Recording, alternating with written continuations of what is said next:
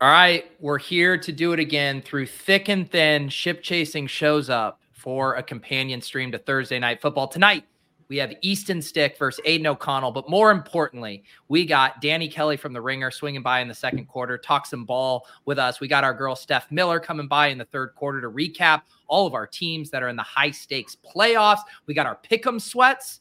Can Devontae Adams out-yardage Gerald Everett by 40? We're going to find out tonight. Pat Fryer Helmo. This is why I'm hot. Anita Hanjob. Fix your sight. Jamar Alpha Play Chase. Are you kidding me? Kadarius Toney? You can't handle the heat. It looks like we're finally Piss Boys. You're right.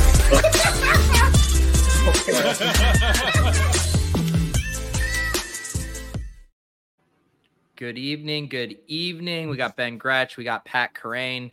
I would say sentiment heading into this game, like last week, it was this game is so aggressively bad on paper in almost a charming way. This week, everyone just felt beaten down. Like people were full on capitulating, do something else tonight. But we are here, guys. How are you feeling for this game? I mean, I forgot to put it on. I'm getting it up right now. I mean, I think the reason is Pete last week was like, oh, it's so bad that, it could be good. Who knows? And we did see like some stuff from Zappy or whatever, but they already went 3 and out. The game went 2 minutes.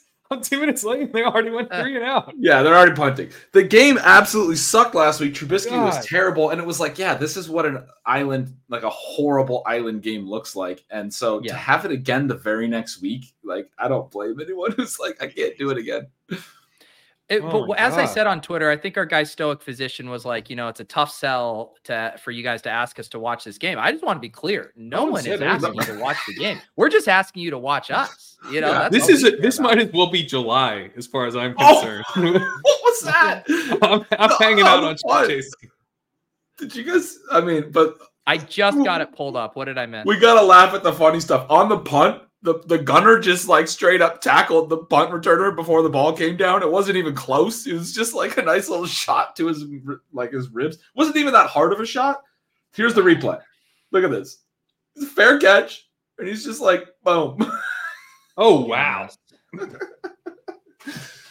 That was pretty good.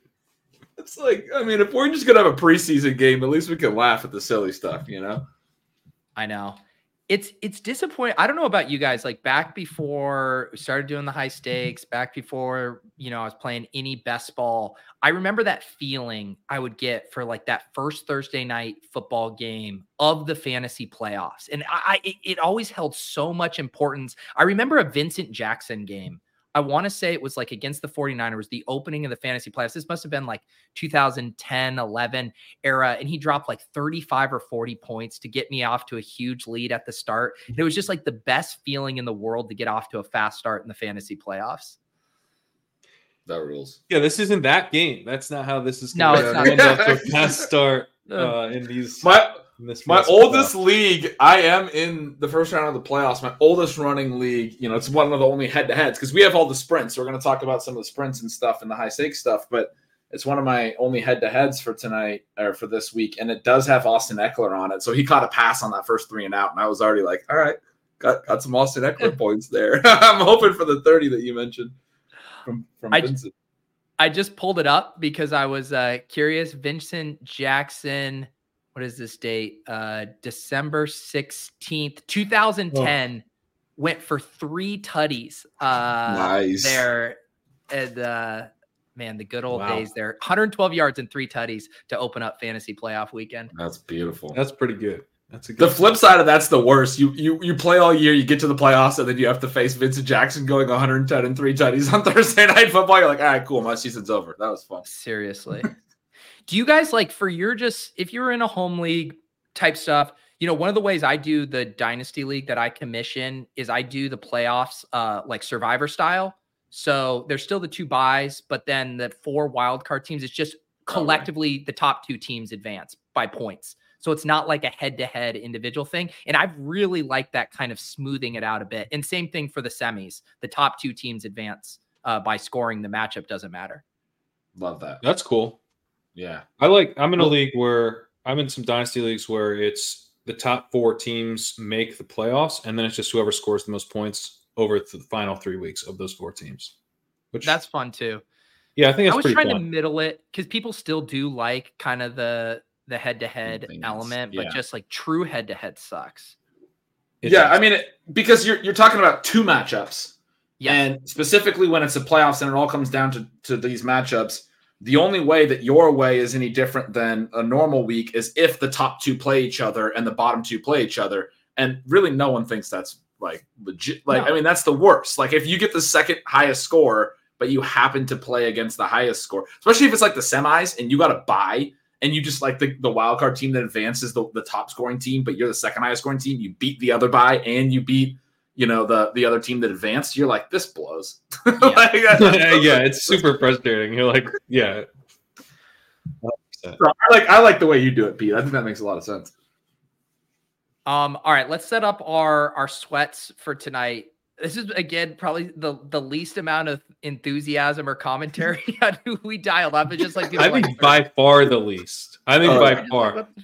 Pete floated a kicker. It made the core. With no pushback. With no pushback. We immediately slotted into the core. Yeah. I floated this Davante Adams rivals move. We settled on the right rival. We both liked Gerald Everett. Pete floated Easton Sticks rushing, citing some college numbers that I hope he was right about because I never checked them. And I was like, that sounds good. And then Ben came in and was like, hey, sorry, just got done with stealing bananas, but this sounds great. See you on the show. It's like, I'm really glad I don't have to look at this game. Well, and I've been trying to like figure it out of why. I mean, obviously a better game is more fun, but I think when we were doing pick'ems earlier in the year, when guys are healthier, we have both quarterbacks, is like you can play out a certain game scenario and tell yourself this fun story and then root for that. When you're doing this, you just kind of feel like you're Indiana Jones, like dodging all of these obstacles. And it's just like, this thing might happen, but this not. And it's just like, this isn't fun. Like, no. I don't like these games. The only vague thing that popped up for me was Eckler's receiving, because Stick did seem to check down a lot, but it was like juiced way up too. That was like the only player that like matters. And it was like 4.5. His completions were 19. And Eckler's was 4.5, his receptions. So it was like, okay, he has to catch, a quarter of his passes, of his completions? I mean, that's like, as the running back. The first thing I went to was to see if we could do anything with the Raiders running game. But Josh Jacobs hadn't been declared out yet. It seemed like very likely he would be, but he hadn't yet. So they didn't have anything up. So that also kind of took away an angle that I liked on the game. So we got Easton Stick rushing. We got Cameron Dicker kicking. That's how you wind up here. They did end up putting Zamir White in the lobby. We had already locked our stuff. Also, we dodged another bullet last week with Parker because I was going to float an under on Donald Parham because the Raiders have been good against tight ends. We were already kind of going to be under on Everett. Well, Parham ended up getting scratched. So I'm really good we did not include him in the core. We had one. What is the payout on one? Down to 1. Oh, I don't even know. They're just like, we had a core get scratched last week too. That would have been a tough one 2 weeks in a row. So we have a core that's stuck together this week. We got that going for us. Oh, for some reason I added Parham to the Parker one in my mind. That's why I was talking about the one. Oh yeah. Yeah, I think the Zamir number that I saw was like 60.5 rushing yards, which seemed pretty healthy. Go. And also, Devontae cooking. Let's go. Let's go. There we go. Starting that rivals there off pretty nice. Yeah. So the idea of the rivals, right? We liked some of the unders on the passing stuff for the Chargers, but it's not a very fun sweat to take under Gerald Everett 29.5 yards. That's just a brutal sweat. So what the rivals works out to based on Davante Adams' line, which was 69.5, right? So you take the adjustment, you remove the adjustment, that leaves 27. So it's like, it's a lower under that you're getting on Everett, 27 instead of 29.5 or 28.5, I think it was. But you're basically like paying 1.5 yards for the upside of Adams to like like really clear this adjustment, I think. So, like of the two players, Adams clearly has he's the guy who'd go for a lot of yards. And Everett this season has been so TD or bust. He hasn't cleared 50 yards receiving all game. So my thought all year was, even if he has like a decent game, like a 40, 45 yard game, Adams can still get there with just a pretty okay game. He's already at 32 on this first drive on the 2 catches. They just showed that. The chat also noticed this, the ones that are watching the game. They just ran a little out batter to Jacoby Myers. The DB just tackled Myers. The refs were like, we don't care about this game either. We're not throwing a flag. That was the biggest DPI I've ever seen. And an isolation route, like a very clear out pattern. He just hooks his back shoulder. Like, that's 100% of the time a penalty. I don't even know what I just watched. So funny. Pat floated one of the linebackers, and I'm like, I'm sure it's sharp, but it's just not a fun sweat. Well, so Eric Kendricks, we looked at, or I looked at, I guess, and he didn't strike me as all that fun. I mean, he was he didn't get there last week when they were losing. Is that Mayer? Yeah, that's Mayer, baby. Let's go down to the 2. I should pull up our 5-leg, which includes Mayer. Yeah. It's Mayer and O'Connell. Yeah, so the 5-leg, obviously the same as the core. O'Connell is cooking for that. Yeah. For 203. He's already at he's already at least 50. I want to say maybe 60 on this drive. Yes. And so what am I doing here? O'Connell, 203.5 passing yards. We took the higher correlated with Michael Mayer over 19.5. I mean, Mayer had cleared this number really easily the 2 weeks previous to the insane game against the Vikings, which I feel like you can kind of just throw out from a splits perspective just because it was a historically low scoring game. So I kind of like how this is shaping up from a correlation angle. I got another funny. Yeah, me too. No one cares. Another funny. No one cares about this game thing. If you go to ESPN, I'm still an ESPN box score donkey, probably because my main fantasy leagues have been on there for so many years. They don't even have the box score up yet. I've never seen this. We're 7 minutes into the game. They don't have the stats started yet. The guy working the page is asleep. I really like ESPN for their schedule page. I think that's really nice. But I've been going to Yahoo for my box scores recently. Interesting. Okay. Yeah. I use the Yahoo app for my box scores. Although it was tweaking the other day when I was in Miami on Sunday checking the scores, and it was showing the entire season box scores for every player, like how many yards they had. Really? Yeah. Just to note on kind of the game that we envisioned here, right? Because like normally you take like 3 pass catchers and the quarterback. That's like a shootout script. So you'd want to like bring guys along on the other side. But this is not like these numbers were so low that it was basically like the Raiders are okay and the Chargers are horrible. Like that's right. The game we're playing. And we could have added on some Zamir White stuff. I would have liked to do that, but it was too early, like I said. So we had to play it through the passing game. So it's not like we were against playing this through the running game as well, but that just wasn't really available to us. I kind of like how it correlates too. If like the Raiders get out to a big lead, that really starts to lower Cameron Dicker's, kicking points. Not that Staley could play scared, but it's like if they're down 2 touchdowns or something, you can't just kicker in the core is so sick, man. And I don't mean sick good. I mean, well, I looked at that one and I went and double checked the team total. I'm like, they have a 15.75 team total. Dicker hasn't cleared this in 3 games. And that was with Justin Herbert at quarterback. And now they're road dogs with a 15-point team total. It's like, come on. No, this is beautiful. I love it. It's just crazy that it's in the core, like the kicker problem. It's like, what are we doing? How about this? If I would have showed you a screenshot of our core, back when we were talking with Underdog in August about doing this show, and if I said this is going to be your core on Thursday night, December, would you have said, all right, let's just not do this whole thing? Yes. Yes. I would have said, what week? Is it week 13, week 14? You're like, no, this is the first week of the fantasy playoffs. Yeah. We're done. No. I'm out. I'm out on this whole season. Out on this whole idea. Something went horribly wrong for us. Because what I would have thought is like, man, we've been missing every pick, so now we're down to just like doing kicker props because we can't get anything right. Like that's what. Oh god, that's true. Oh man, and then Yeah, just How the fact much that giveaway do we have tonight, by the way? 200. We got it 2 weeks ago. That was the week where we were so close to everything. I think it was Rico Dowdle. Yeah. Yeah. Well, Rico Dowdle then had a really nice game last week, so we were just a week early on the Rico Dowdle for all the money. That was brutal because that was like 4 different. The halftime ones were dependent on him. Everything was dependent on Rico Dowdle. We could have brought in, and then I rang the bell anyway. We did hit our core that night.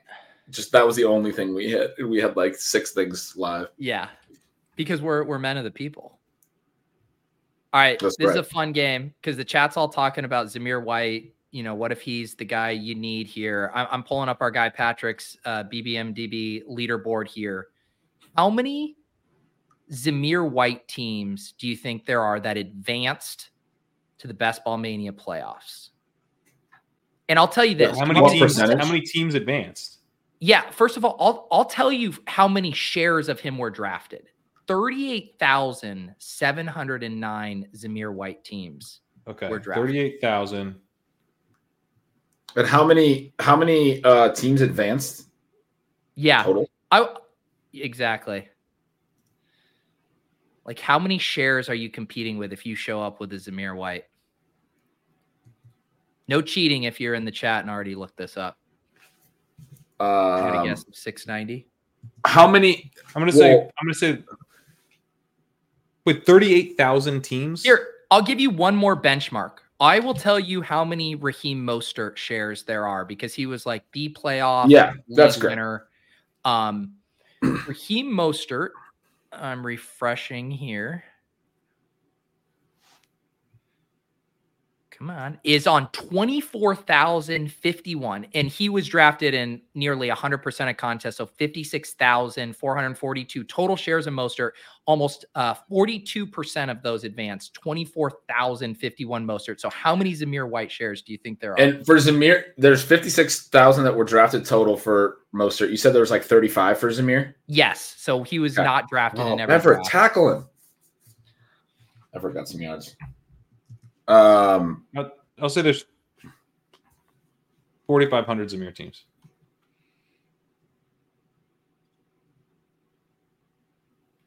You said 25,000 for Mostert? Mm-hmm. Wait, I thought there was 35,000 Zamir teams drafted. Correct. And 25,000 vote. There's two. Oh, 25 advanced. How many advanced? Okay, sorry. Yes. Sorry. There were almost as many Mostert teams that advanced as there were Zamir White shares drafted. All right. I understand. 4,500 is my guess. I'm going to say, I'll say 3,000. All right. You guys are in very close proximity. The chat is way under here. There are 4,818 Zamir White shares. Wow. Good guess, Pat. Yeah. You were like 300 away. Yes. Well, I just gave it a 12% advance rate. I was like, exactly. 12.4%. It's not going to tank your team. What was his actual advance rate? 12.4. Well, it was 12.4. Yeah. So there's the sack in the fumble. It's not going to tank your team. It's not helping. Raiders recover. Beautiful. Raiders got it. Wow. Let's see how many shares I have. I want to say I took him a couple times. Oh, 0 of 8. Couldn't get a Zamir White team through. No. What a fish. You were third and 8 points behind. Click on that one that was in third right there. We got to see how close you got. Me like this? Yes, we got it. Oh, Kirk Cousins. And this team's good otherwise. You got Purdy, you got Laporta and Hawkinson at tight end. Dude, if this isn't one of my best ball breakfast rooms, I don't know what is. Walker at 6'4", Sanders at 7'9", Montgomery at 8'4". His boys did this to me. Yeah. Damn, Kirk in the 10th. You got DJ Moore, Debo, Adams, AJ Brown. You got 2 really good tight ends. If Kirk stays healthy, this team actually has legs, like legit legs. Gretch is roster baiting over one of my phones. To a dead BBM team. Guys, this is my first time actually like monitoring this stuff because I drafted 100 teams this year and it's a whirlwind. Like I know about the redacted bit from last year where it was like, don't do this. And it was like from the year prior, everyone. I'm 2 years behind. I'm doing the year prior thing. Yeah. I'm roster baiting about 10 teams. It's fucked up, dude. Yeah. Speaking about roster baiting, we should talk about a couple of our high stakes teams. I know we'll get into some more of those with Steph on the overall portfolio. To be clear, our advancing high stakes teams. Advancing. Yeah. I did a little roundup for my newsletter tomorrow, and Steph had done a roundup too, but I mean, just an awesome year for us on the whole. We had 7 total main event teams, and we have 3 league titles and a second place out of that. Primetime 4 teams, 1 league title and a second place, won the $2,500 Super League with Leone, in 3rd place in the Silver Bullet. I mean, an insane year across our high stakes portfolio. Yeah. Really cool. Seriously. And then what do we have in the Leone? What's at stake for us in the next 3 weeks of the Leone League? I believe some it's money. $14K at the top for that Yeah. one. We did drop down to the $2,500 buy in the last couple of years. It's been 5 and 10Ks. I think it's $14K for first place. We swept the regular season for that, points and record for $2,500 each for $5K total, and then have a shot at $14K more. Is that for Mayor $19K again? total. That is Mayor again. I think he's over. Wasn't it 19? He's already over. It was 19 and a half. Yeah, he must have got there. Yeah. He's at 23, so that hit. Boom. So yeah, we got good stuff happening there. Good stuff happening across the portfolio. One of the things I mentioned to you guys that I kind of want to talk about, and I've kind of hit on this a little bit, like thought through it in past years, but I've never really been able to articulate it particularly well. But it's the sprint for anyone who's actually AOC. He bobbled it. He bobbled it. That's going to get overturned on review. No, he got it back. I think he got the feet back in. I don't think he did. We'll see. But the 3-week sprint is really unique. And I think part of the reason what I'm going to talk about, Dustin, we talked about a lot, is most of it is the high stakes grinders. A lot of them don't do a ton of content or share a lot of their ideas. There's not, I don't think, it's not a huge contest. We got to get the other angle. It leaks out there. Okay. Oh, is that? Did he? Man, he might not have dragged. I think that he's second good. foot. I think he's good. That Because one he gathers while he still has his foot down for a split. It's only a split second. He might have still had that down. Yeah, I mean, I was worried because he definitely didn't drag. He didn't drag, yeah. Yeah. But I think he had his foot here at this angle show. One. Oh, it's so close. Yeah, he got it.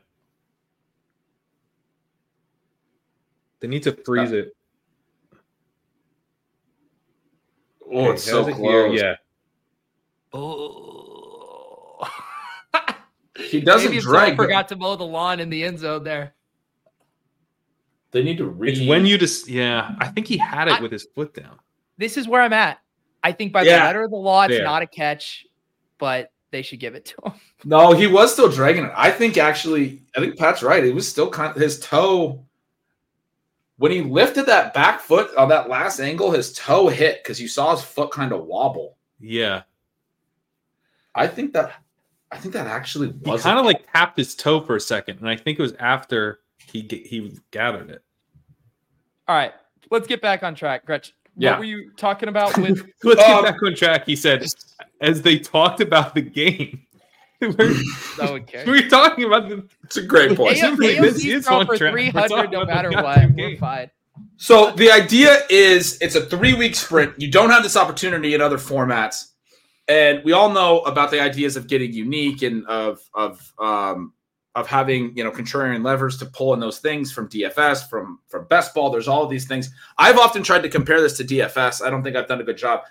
What I thought about this year was what you guys have done such great work on with best ball. Pete, obviously you doing all the week 17 work. Pat, I remembered your piece where you're like, you want to wake up like you're in week 17.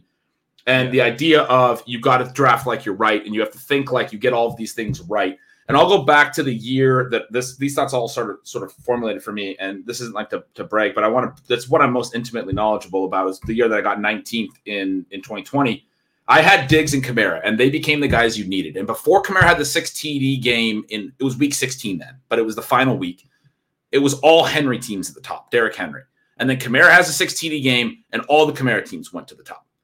And that was on Thursday Night Football.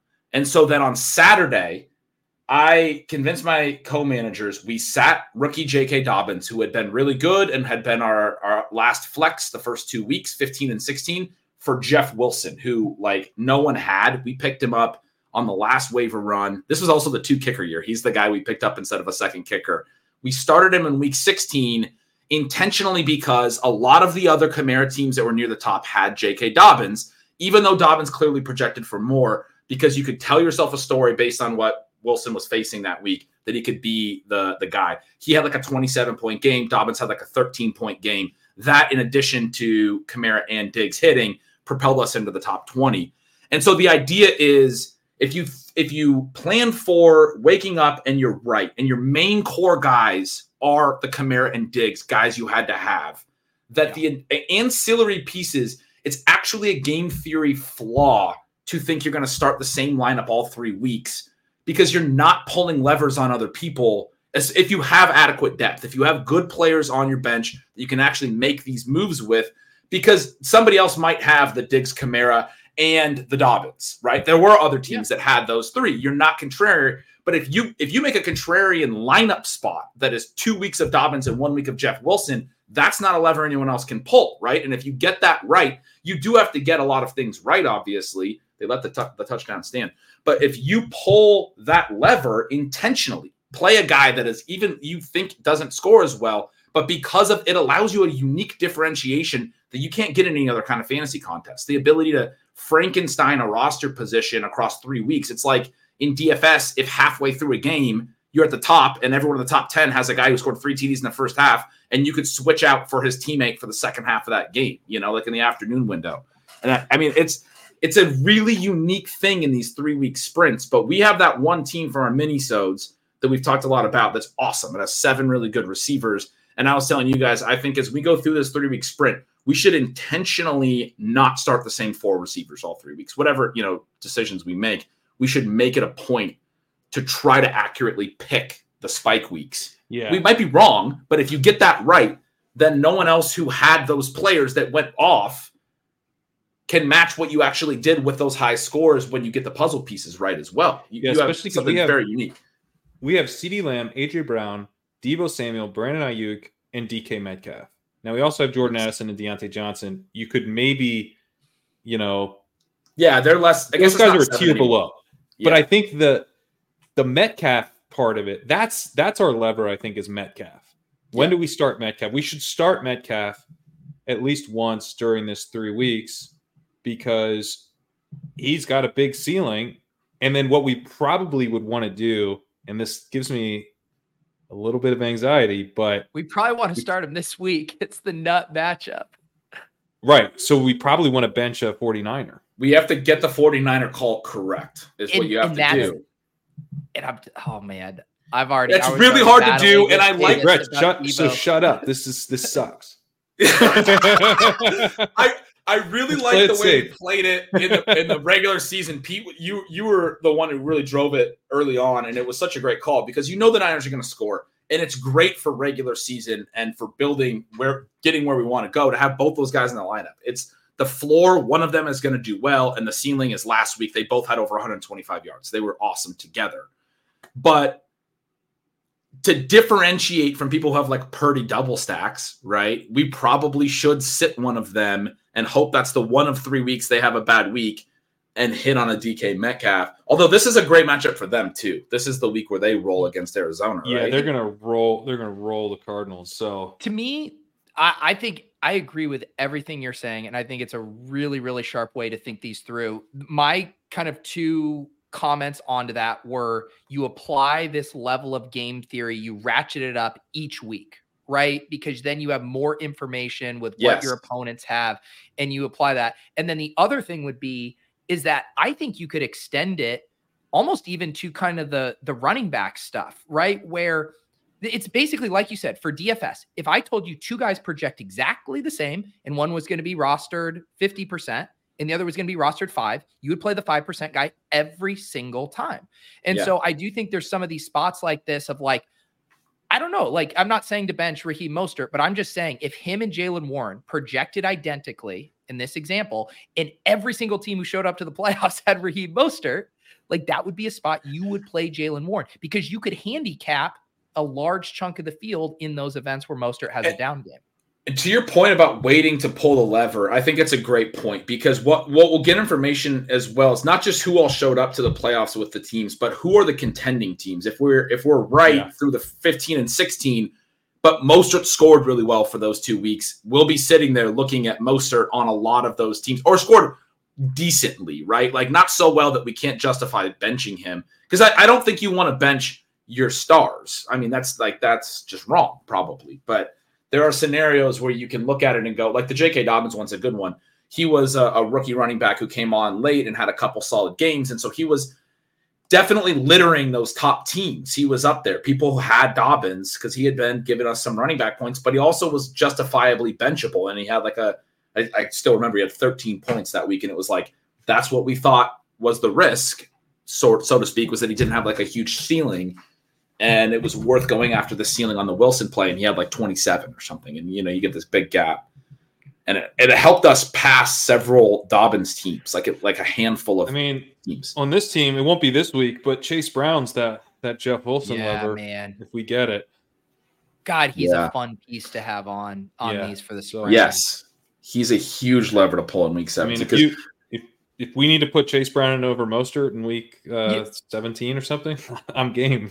So I do think I am going to push. Oh wow! Oh, he is dealing. Damn. Steph, did you play him? Steph's in the chat. She was thinking about Steph's gonna go crazy here. I think she played him because a second ago she was saying she cared about that DPI. Yeah. Let's go. What I was going to say. No, not this week. I gave you bad advice on that. What I was going to say is the other thing to remember, and now this is kind of going, not saying to not pull the uniqueness levers. This is almost a separate conversation of not setting your lineup scared. Like we know how top heavy this contest is, right? We know how thin the margins are. Like every point is going to matter. And Debo and Ayuk, in their 95th percentile outcomes are negatively correlated. We've seen these massive Debo games result into relatively down games for Brandon Ayuk. And like, we're going to need near perfection to win $1 million here and like nailing the correct Niners wide receiver while DK Metcalf does what he did on Thursday night a few weeks back. Like that's how you build that juggernaut. We're in the regular season in a head-to-head. Just give me the concentrated bet on the Niners. I'll take those 45 points however I can get them. But in this sprint, I want the 30 ball from both guys. Yeah. And so the one thing that counter argues the point about waiting to get more information is I do think if you go to the end of it and you look back, the point about it's probably suboptimal to play the same lineup all 3 weeks. So if we don't actively decide to do DK in week 17, regardless, like if we're waiting and then making a decision later, then one of our options is playing the same lineup the whole 3 weeks. So it's almost like from the beginning, you should be deciding what is the week that you're not going to play the same lineup. Like we can see all the although there could be injuries, there could be other things that, in like, there's other reasons to not do it week 15 because it could like Ayuk could get banged up in week 16 and then it makes our decision for us in week 17, right? He could have 2 great games, get hurt late week 16, and it naturally happens for us to just play DK over Ayuk in week 17. And everyone else who had 2 great games from Ayuk that's near the top don't get him in week 17, right? Like there are, so I mean, it's a kind of a mind fuck to think through how to actually apply it. But I do feel from a game theory standpoint that it's pretty clear that when you have depth like we do, you want to utilize it. You want to utilize it, and I think that the best way to apply it, like if Geno Smith is back, especially, and then we've got DK Metcalf in a matchup with this pass funnel, Eagles defense, and we know we probably want to try to, because DK Metcalf, I don't know his advance rate off the top of my head for this, but it can't be as high as Debo and Ayuk's. So this, I mean, it's not I don't think you'd want to be overthinking it, but at the same time, if you have a really high upside player who you drafted really highly and is really good, like DK Metcalf, in a good matchup, and you feel like I'd still rather start both of the 49ers guys, which is how I feel. It's fighting that maybe, and at least thinking through well, is this going to lead to a situation where I end up starting both 49ers wide receivers for 3 straight weeks, and the odds that they both are the guys you need over a 3-week period isn't that high. Right. And there'll be other teams that will be there with you if they do. But if if we bench, not a ton of teams would have both, I would say, right? It's probably an advantage for us to have both if we can capture them both going off once. Ideally, we get that once, we correctly pick which one it is a couple other times. I bet a lot of people didn't stack it, but I bet of the people who did, a good amount made it, because that would have been a good strong. And you probably went Purdy too in most cases, which we almost did. We were going to, but we had other QB values that became available for us.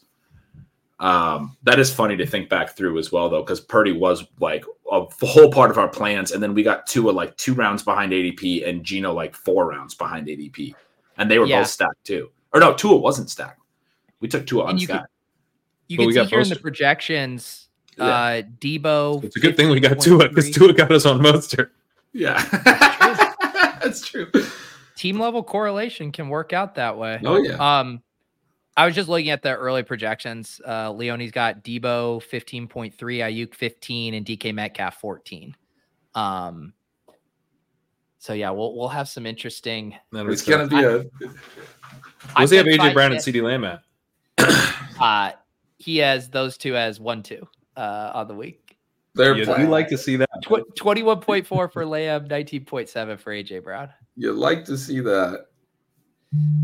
The other thing too, to your point, you think about, what a massive advance rate guy Tyreek Hill is in this contest. If he, it seems like he'll probably gut it out and play, but injury, tough matchup. If you get a muted Tyreek Hill week, that could be pretty good. God, Gerald Everett's a dust ball, catches it, fumbles it. But yeah, I think it's some really fun stuff to think through, and a luxury to have such firepower at wide receiver. We have a team that has so many good options that it's easy to apply this concept and think about it. I also think, and I think it's probably more the case when you don't have a good team, to intentionally do this, or you have a weak roster spot and it's the last flex. And if you get a hit in that last flex for week 15, it's hard to then sit them for week 16. You're telling yourself, oh, now we found something. We found lightning in a bottle. We needed this last flex to be good. But it's probably the case that you want to go away from that player the very next week, because anyone else who has that player also did well that week. And your team's maybe not good enough otherwise to get there. So you're trying to catch lightning in a bottle when your team's weaker. It's a little different when your team's really good. Yeah. Yeah, and it'll just be so much easier to look through the scoreboard after this week and see who you're chasing. And we should also check the overall kind of roster ownership percentages. To me, if it was something crazy, I don't know, Debo was on 35% advancing teams and DK Metcalf was on 10%. To me, I would be willing to sacrifice, a point in projection. Yeah, that's one of the ways to do it too, right?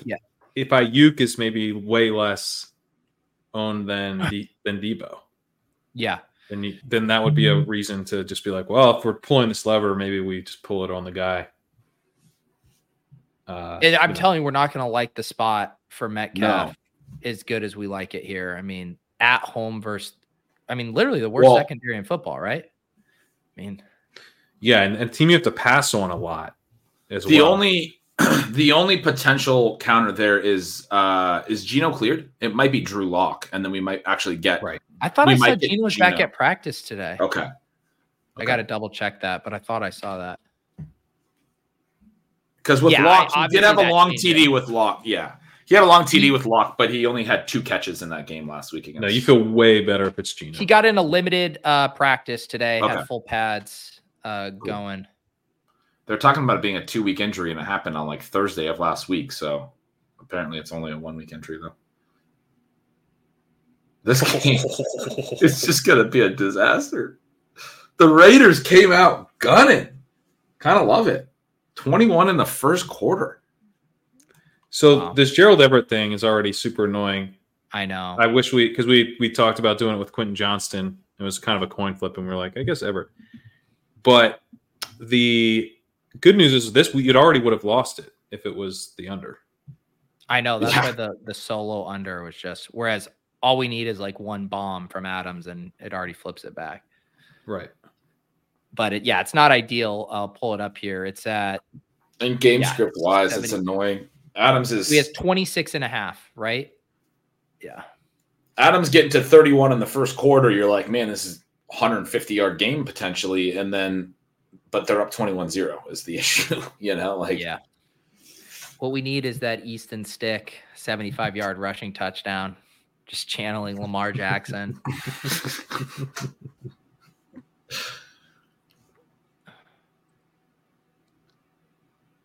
Guys, I have a decent clip of Jacoby Myers advancing. Nice. Do you? 5 of my 26 advancing teams have Jacoby. Nice. Should check mine. Yeah, he was pretty key. If you're taking a receiver in that spot, especially the way that you draft, Pat, it probably means you didn't allocate as much receivers to that window from like round 5 to round 9 that didn't really hit. None of those upside guys hit. And you did probably allocate it to some of those running backs who were hitting, A lot of those teams probably have some good running backs, maybe a good QB, even an elite QB. Yeah, that's exactly. My best one, this is the one that finished top 1,000 in the tournament. It has Hurts and AJ Brown, but then it has a CJ Stroud backdoor stack with Tank Dell and Nico Collins, which stings. But it also has Deebo Samuel and Brandon Ayuk. So hopefully they can get there together in this new. The one I don't have as many as you. I have only 2 of 8 of my Jacoby, but I just noticed this is one of my teams with Sean, and this is like the uber low advance rate team. This is the team that Liam would get just hard for. Cup, D. Nice. Higgins, Dotson, Pickens, Freiermuth, and then it also has all the fun guys coming on: Cook, Achane, Spears, Chase Brown, and Chase Brown. Yeah, wow. The Ramondre stings, but and obviously Pickett. But I think with Purdy and Howell, you're fine. It's a pretty fun. Nobody has this collection of guys. No, that's great. I found a fun Jacoby one. It's an Anthony Richardson team, but it's got Dak. It's hyper fragile with CMC, Tony Pollard, Breece Hall, and Kendra Miller. So it's super hyper fragile. Come on, Kendra. What? It's 4 tight end build: Laporta, Taysom, Mayer, and Woods. It's up there. The Ringer's Danny Kelly. If you're wondering how this companion stream going, we are reviewing our best ball teams. I love it. That's like the best kind of content, right? Just talking about your fantasy teams. People love it. Yeah, that's what I've heard. They're big fans. By people, it means us. Yeah, and you have so many fantasy teams to talk about. I saw a screenshot of you had 12 teams in one league. Is that true, Dan? Yeah. So this, for people that don't know, I was moaning about how in fantasy leagues when people don't have like their real names as their team name. I'm like the one person who doesn't like funny pun names in fantasy leagues because I don't know who I'm ever dealing with or like trading with or trying to figure out who I'm playing. And all my great coworkers decided to just troll me by everyone is now Danny Kelly or some version of Danny Kelly in the league. And so you literally have no idea who you're playing at any given time. I've talked to like which one of these is you? Can you? I'm in 6th. I'm the real Danny Kelly. Okay. I snuck. I like how you're not Danny Kelly. That would have been my guess. I know someone stole. I think that was maybe Solak stole my like photo from the Ringer, which hasn't been updated since like 2016. That was when I had hair back then.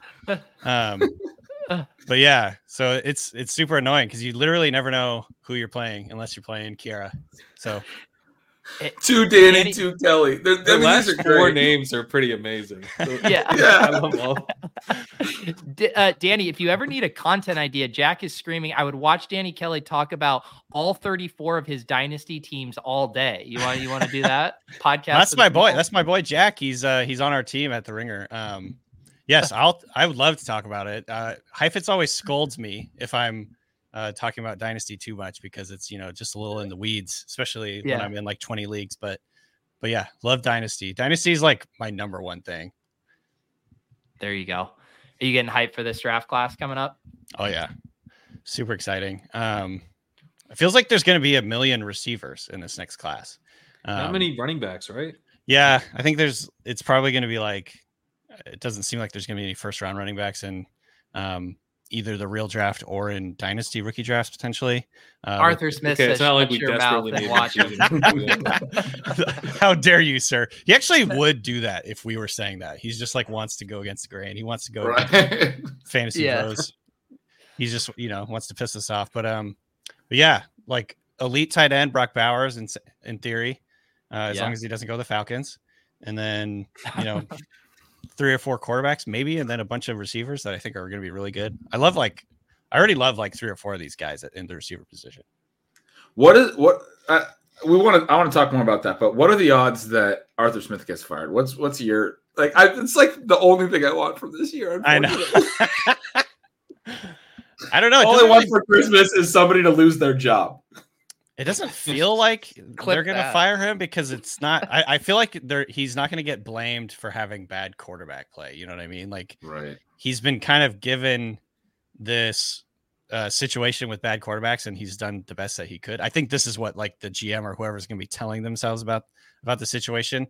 Even though if I'm the GM of that team, I'm curious very much like what the dynamic is there. It's like, dude, I got you Drake London, I got you Kyle Pitts, I got you Bijan Robinson, and you just absolutely, it's almost like you're trolling me. You don't use them as much as you like. What do we do? Like it seems from the outside looking in, like there's just this massive disconnect.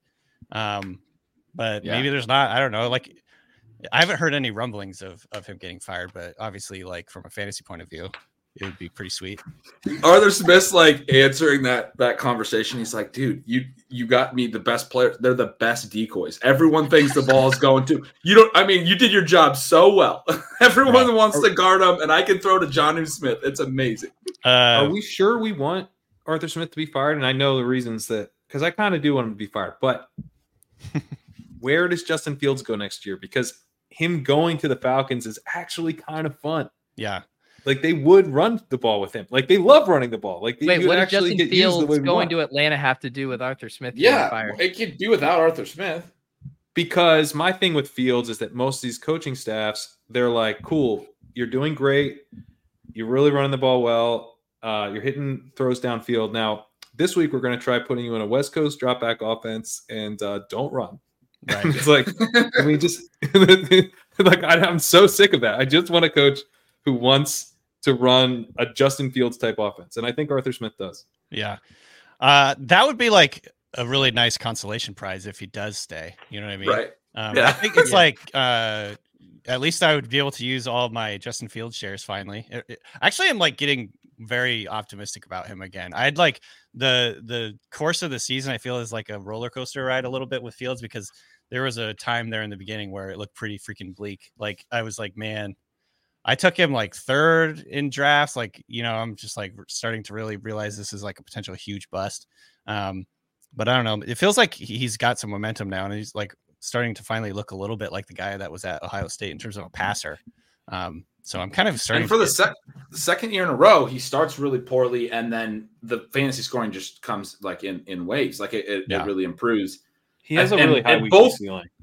Yeah. Both times it was because they didn't use him on design runs early in the year, and then they just like started using him on design runs. Like you can just go look at his PFF game log as design runs, and it's way better. I mean, it opens everything else up, obviously. Yeah, no, of course. This has been like my contention, and I have never played quarterback in the NFL, but what? We got catfish. Why do we bring him on? QB, No, I'm not Colt McCoy. But yeah, no, I think it's like the way I look at it, the way I kind of envision it is like sort of, you know how you get like a streaky shooter, like a few layups, a few free throws or whatever, and then they can start to like settle down instead of coming off the bench and chucking up threes and just bricking the first one. Then you never get like in a rhythm. That's how I feel like the Bears wanted to use Fields. And I Pat, maybe you mentioned it's like come in and just run like a West Coast offense, like don't run. Like, why are you doing this? Like, give him some opportunities to get in the flow of the game, run around a little bit, get the juices flowing, get the confidence of the teammates around you, get some explosive plays. You're way more likely to score a touchdown on a series or drive where you have an explosive play. Like, there's no reason not to run. I guess the only reason that I do get a little bit nervous with Fields is he just seems to get clobbered like 2 or 3 times a game where it looks like he's, going to have to go to the hospital. He gets like hit so hard at times, and it's not always on design. He also takes bad sacks. Yeah. And so I don't know. I understand from like the coaching point of view, not wanting him to get hurt, but I mean, I feel like at this point, he's proven or shown so far he's not going to be like a drop back passer, at least not yet. And so, do this thing where you can get him in the flow of the game and get him confident, get the teammates like amped up, get the defense amped up. It's like, it's just good for everybody. And so, yeah, it drives me nuts. One of the things that's strange to me is like, you see this with the way teams are run where, these teams are not like teams, they're people that are running the teams, and the people are acting in their own best interest. And you see that a lot with the way the teams are run. But sometimes with the coaches, I'm like, you guys should really be acting in your own best interests more. Like, you're not going to win a ton of games with Justin Fields as a drop back passer. So throw your system out and just be like, I'm going to run this dude as many times as I can get away with. And like, if he gets like, I'm probably getting fired no matter what. So like, why don't I just run this guy? And I don't know. Teams don't really tend to do that.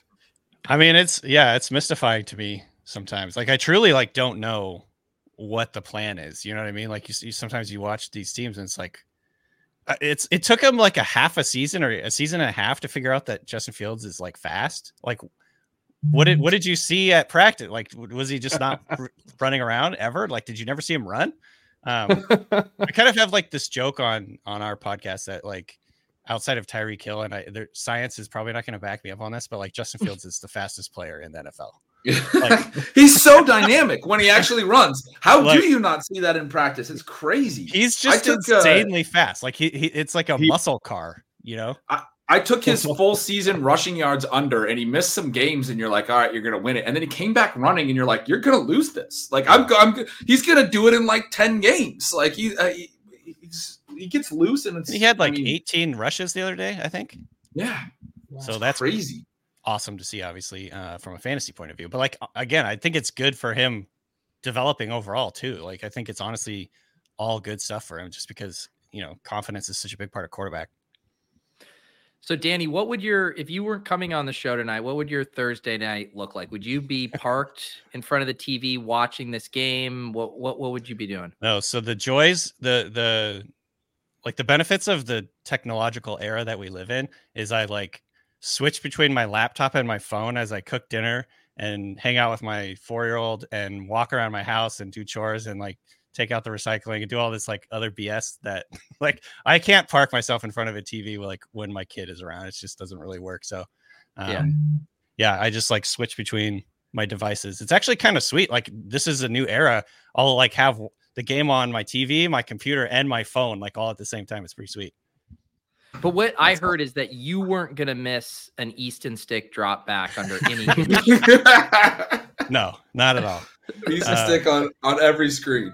I desperately wanted to see the Chargers' second and third string running backs and see what they could do here, because for whatever reason, the Chargers are the only team in the NFL that can't find a running back other than Austin Eckler. Like, how do they not there's like the Bears have like 6 running backs that are good. I don't understand what are the Chargers doing? They keep trying the same guys that aren't good. They're the only team in the NFL. Like, the Dolphins have like 7 guys that they could call. And like, if you told me Josh Kelly's been Austin Eckler's backup for 6 seasons, I think I would believe you. I think that's probably accurate. Isn't it such a shame they didn't sign Rashad Penny so we could have drafted him even slightly higher and then gotten the zeros? No, it would have been bigger than 0. It would have been 2. The Penny thing is the most one of the most mystifying things about the season. What happened? He's good, right? So there was one run in the preseason that he kind of like got loose in the middle and like broke out to. I don't even know if you guys remember this, but like I remember it being like a Rorschach test because like half of the people on Twitter were like, "Hell yeah, he looks awesome," and then the other half were like, "Oh my God, he's dust. He's the slowest. Like he's fat." He's so I slow. remember that. And I'm like, I thought he looked pretty good. Like that was awesome. Like you get him going. But maybe he's just like at this point, like the injuries have just caught up with him too much. I don't know what the deal is.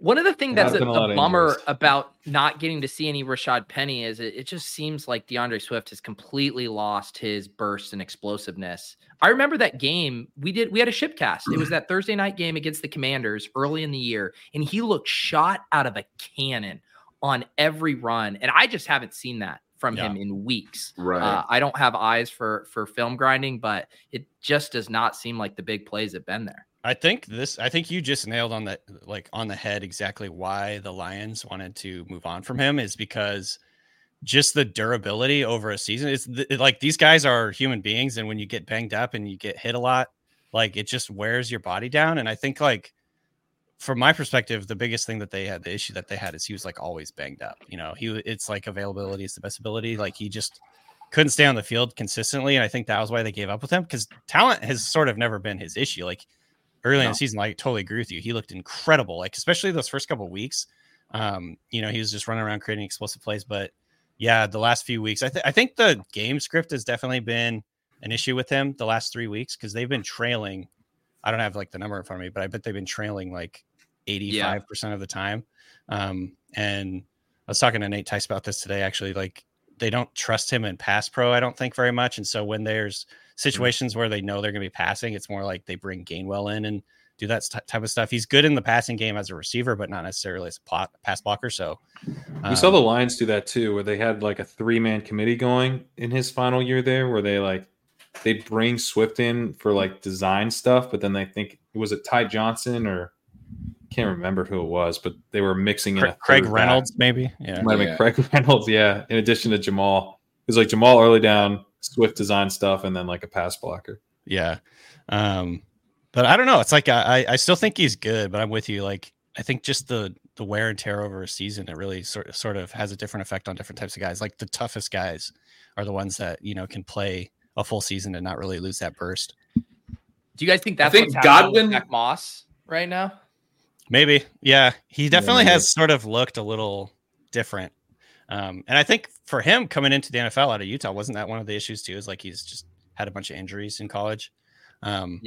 So, that I think that adds up. I also think it's just, variance probably. Like he had that touchdown called back.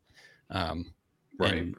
Whoever they're playing, it can make a big difference. So I do think that also variance leg thing is a legit thing. Like you see Chase Brown, right? Wasn't that the fastest recorded fresh legs? Yeah, he was like 23 miles an hour or something like that, 22 and a half. He looked so fast on that play. He looked Justin Fields fast. Like he was 100%. He looked good. Yeah, just the juice really shows up. I think it's like that's like why having a few different running backs like throughout the season is like, we hate it in fantasy, but like if I was a coach, I would do that. I'd like rotate guys probably a little bit more than fantasy people want. Danny, why not I like the idea of just saving a Chase Brown for like the final 4 weeks of the season. That's what the Eagles are doing with Rashad Penny, Pat. Come on, man. Don't tease me. That would be amazing, actually. I gotta get your opinion on something because we were gonna have you on a couple weeks ago. You're a Seahawks guy. You got the sweet Seattle hat on. We had some Dallas fans on that week, so instead we brought you on this week when nobody wanted to come on for this stupid game. But you being a Seattle guy, we didn't get an opportunity. Like the biggest thing I want to know is what is your take on Jackson Smith and Jigba? We've had some heated JSN discussions on this pod lately. Where are you at on him? I'm still optimistic. I can definitely understand why people are upset or like concerned about it. I've had a lot of people text me like, My dad texted me the other day. He was like, I'd rather have Zay Flowers. And I was like, oh no. I was like, well, I kind of get that, but also like I think in the Seahawks offense, like JSN is going to play the role, like play an important role for them, like a guy's like a chains mover, because they have DK Metcalf, who is just like, you know, a ball of explosiveness. He's going to make his big plays, but he's not necessarily a guy they can target on 3rd and 4. And then they have Tyler Lockett, who I think is getting a little bit like older. He's not quite as, you know, dynamic, explosive. He's still good, but like not the same player he used to be probably. And so I always saw it, like when I said this when they drafted him, was like, he's more of a 2024 player, I think, like in their offense. And so I think obviously it's been disappointing, especially early on when they just like had his ADOT was like 1 or like half a yard or something like that. It was basically just like getting him in there to like, hey, go catch a ball, get hit, you know, get used to this.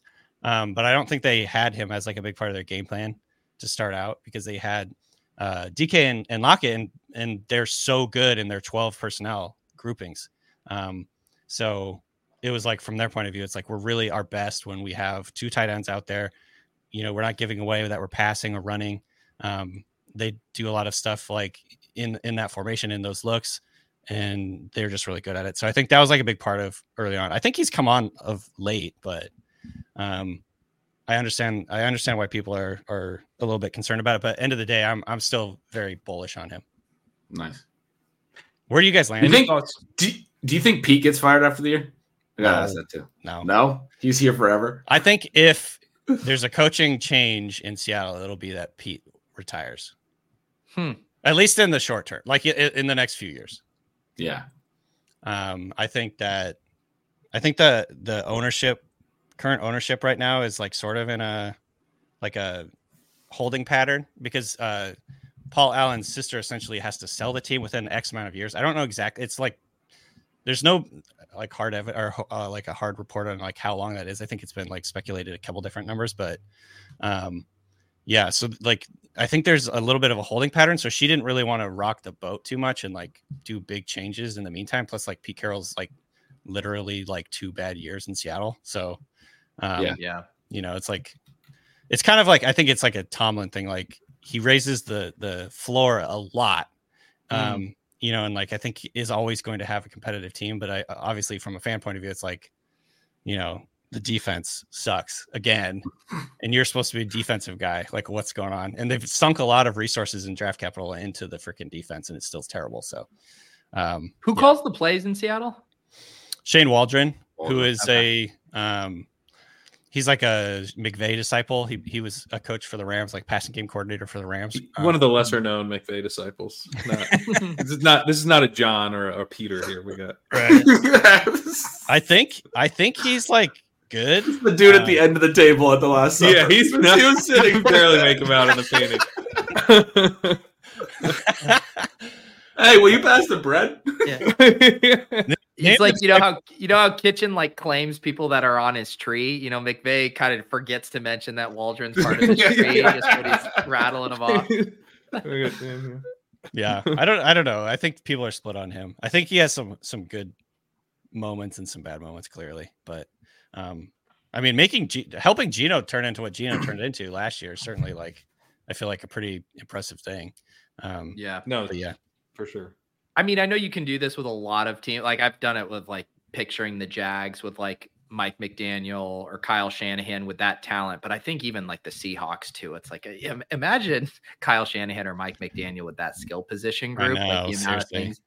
It just seems like an uninspired, uncreative way to utilize that talent when I see it. Yeah, it's I think play calling is one of those things that's like, number one, it's hard. It's really hard to do from like, there's so many different things. Number one, like obviously designing plays, having an offense, having a philosophy, but it's like sequencing and in-game adjustments based on like what you're seeing from the defense. Like there's only a few guys that are like truly really good at that. And then there's everybody else who's like okay at it. You know what I mean? It's like kind of like quarterback. Honestly, it's like franchise quarterbacks in the NFL. Like I feel like there's a few really elite play callers, and then there's just a bunch of other guys that are like pretty good and like can have a good day here and there, but aren't going to give your team like an edge every single time. Like Shanahan, it's like guys are wide open all the time, And I don't know how that he does that, but he just is. He's doing all this stuff where he's like showing you something a couple times, and then he flips off of that, so you think you're getting this, then you get, and he knows what you're thinking. He's like,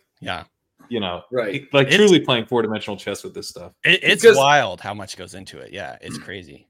What you were just saying, I mean, it's got to be really difficult. I mean, it's such a feel thing. You can get that right in certain games, but then you've put that on film, that exact answer to that problem. You have to be able to always have an answer to a new problem, because everyone is seeing your film and then making adjustments. Like Pat just said, it's a change off a change off a change. Yep. You have to understand what everyone else is thinking, what the defenses are thinking, what their goals are, what they're trying to accomplish, and then always be a step ahead. You have to synthesize all that information in a chaotic football game from the sideline. When you like imagine the angle from the sideline. I guess some people are up top too, but like you have to synthesize all that information, and you're making the calls for the next play within like a few seconds after the play ends, right? So it's not like you have 25 seconds to like make a decision. You have to get the play call in within like literally like 5 or 10 seconds, because then they have to relay it to the team. They have to huddle. They have to move it along.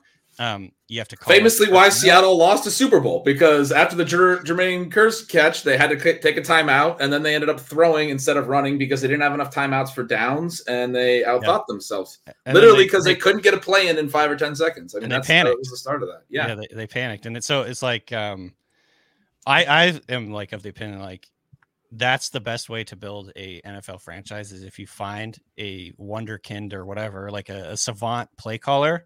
Make him your head coach and then keep him there. Because if you can get one of those guys like McDaniel in Miami, I feel like is going to be so successful for a long time, just because he's always like one step ahead of the defense, and he's so smart and can synthesize all that information. And so do it so quickly.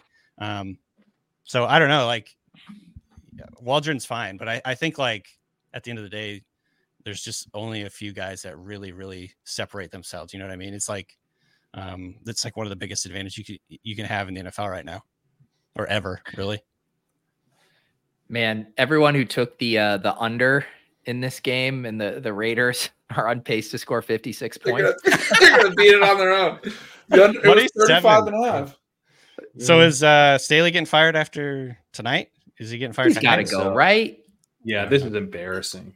Well, he's not making it. This kind of reminds me of the loss that Nathaniel Hackett had last year around this time to the Rams. Remember where the Rams, like Baker Mayfield just got thrust into the starting lineup or whatever, and they dropped 50 on that Broncos team, and they're like, all right, that's enough. Jerry Seinfeld. Yeah. I'm gone. That's enough. Man, I wish I would have started Mayer. Who knew? Yeah, he's rolling.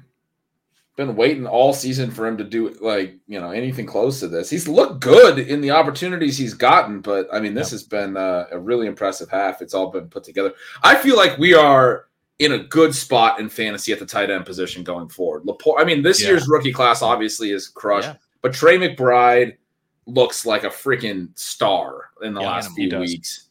I mean, there's so many good young tight ends. Obviously, Laporta, Kincaid, and Mayer, and all these dudes, but the tight end position is back, baby. It's back. I know. I'm like, I keep wanting to be like, how is this going to go off the rails next year for us? Because, obviously there's been this like forever joke about how everybody gets super excited about like the Chiga Quanquos of the world in the offseason, and then they have like 2 catches a game. Yeah. But yeah, I mean, it's like, I think too, it feels like teams are more willing and able to utilize the tight end position in their passing game this year than it has been in recent seasons. I think there was like and I haven't looked at the numbers, so this is just a theory, but like, I feel like 11 personnel was really in vogue for a while.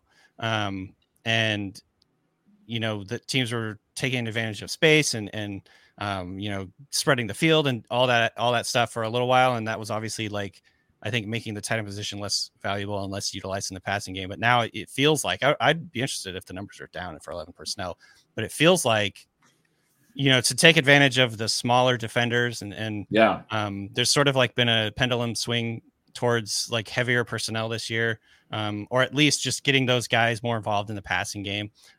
So it's been super encouraging. Like the 2 tight end sets, you can be flexible with your formations, right? Like once you get them out of their small defensive looks, they're going to match, and then you can throw or run. But then that leads to, it makes it easier to run, obviously, with 2 tight ends on the field. It makes sense, and it helps. Like, I think so. Obviously, this last season, the last draft class has been awesome. It kind of like lived up to all the hype and more with these 3 guys, Laporta, Mayer, and Kincaid. Am I missing anybody else? I feel like there's maybe like Musgrave's been okay. Kraft, not great. Kinda. Yeah. Looks fine. He's looked really good. And then you add that in from like last year's classes looked awesome too. Like Ferguson looks legit for the Cowboys. Yeah. And McBride. obviously McBride has just been a freaking beast. So yeah, it's like all coming at once. Dulcich. Can we still get Dulcich? I know, right? Like I thought he looked really good, like in limited action as a rookie. He's just been like, he has just like Sean Payton's not a fan. One hamstring. They already ruled him out for this week, but I thought he was going to come back. I still have him kicking around on some rosters. Dude, yeah. And like Hawkinson, I drafted so much of him. Hawkinson last year was sort of like a 4th-year breakout. Now he's in his 5th year, like backing that up. Like he's still plenty young. He's got a lot of years to go, and he's That's a good point, good as well. And Joku. Yeah. You have this like, there's always been kind of Komet's good too. Yeah, Komet's kind of coming to his own a bit. There's usually we have like an Eric Ebron type, like or Jared Cook kind of guy, like kind of doing this thing. None of us has said Kyle Pitts yet. Well, there's a reason. We haven't had a reason to say Kyle Pitts yet. I mean, he was the greatest prospect at the position ever. Like, oh man, I hate Arthur Smith. That was years ago, bud. When is he a free agent? 2025? God forbid they freaking tag him or whatever, give him a 5th-year option. But I mean, yeah, he flashes, but I think there's something wrong with his knee still. So his route participation is back up over 90% the last 2 weeks. So I'm like, is the knee right? He finally like healthy. Yeah. Yeah. We didn't mention Freiermuth. I think he's pretty good. He's pretty good. But yeah, the point Goddard. We didn't mention Goddard. He's been gone for a little bit, but he's back. Yeah. Kate Otten flashes. Yeah, Andrews obviously is awesome. Kittle's awesome. Kate Otten, his publicist had to page it for that. This guy's running empty routes all year. His publicist just shows highlights from that Texans game. That's all. It was me. I sent Danny a DM pre-show. I was like, I got to get the UW guy. I was going to say he's a Washington guy, so I just had to that was like obligatory. Austin's Farian while we're at it. Hell yeah! Noah Fant is going to be a free agent, I think, after this year, and get off the Seahawks. Man. Hopefully, just for fantasy. Obviously, I think he's a good player, but I think he could be like, he could catch a lot of passes in like an offense that actually wants to not rotate 3 guys. Yes, Fant's pretty good. Fant's always look good. Yeah, every time he catches it, I'm like, this guy is good. They need to use him more, but they really love Will Dissly. They gave him a ton of money. And then Colby Parkinson comes in and plays like, it's all like 40 in terms of like the percentages, I think, for snaps. So super frustrating. Fant has that thing where you're just like, who is this guy? Like, it's Noah Fant. Like, he's so much bigger than everyone. He moves really fast.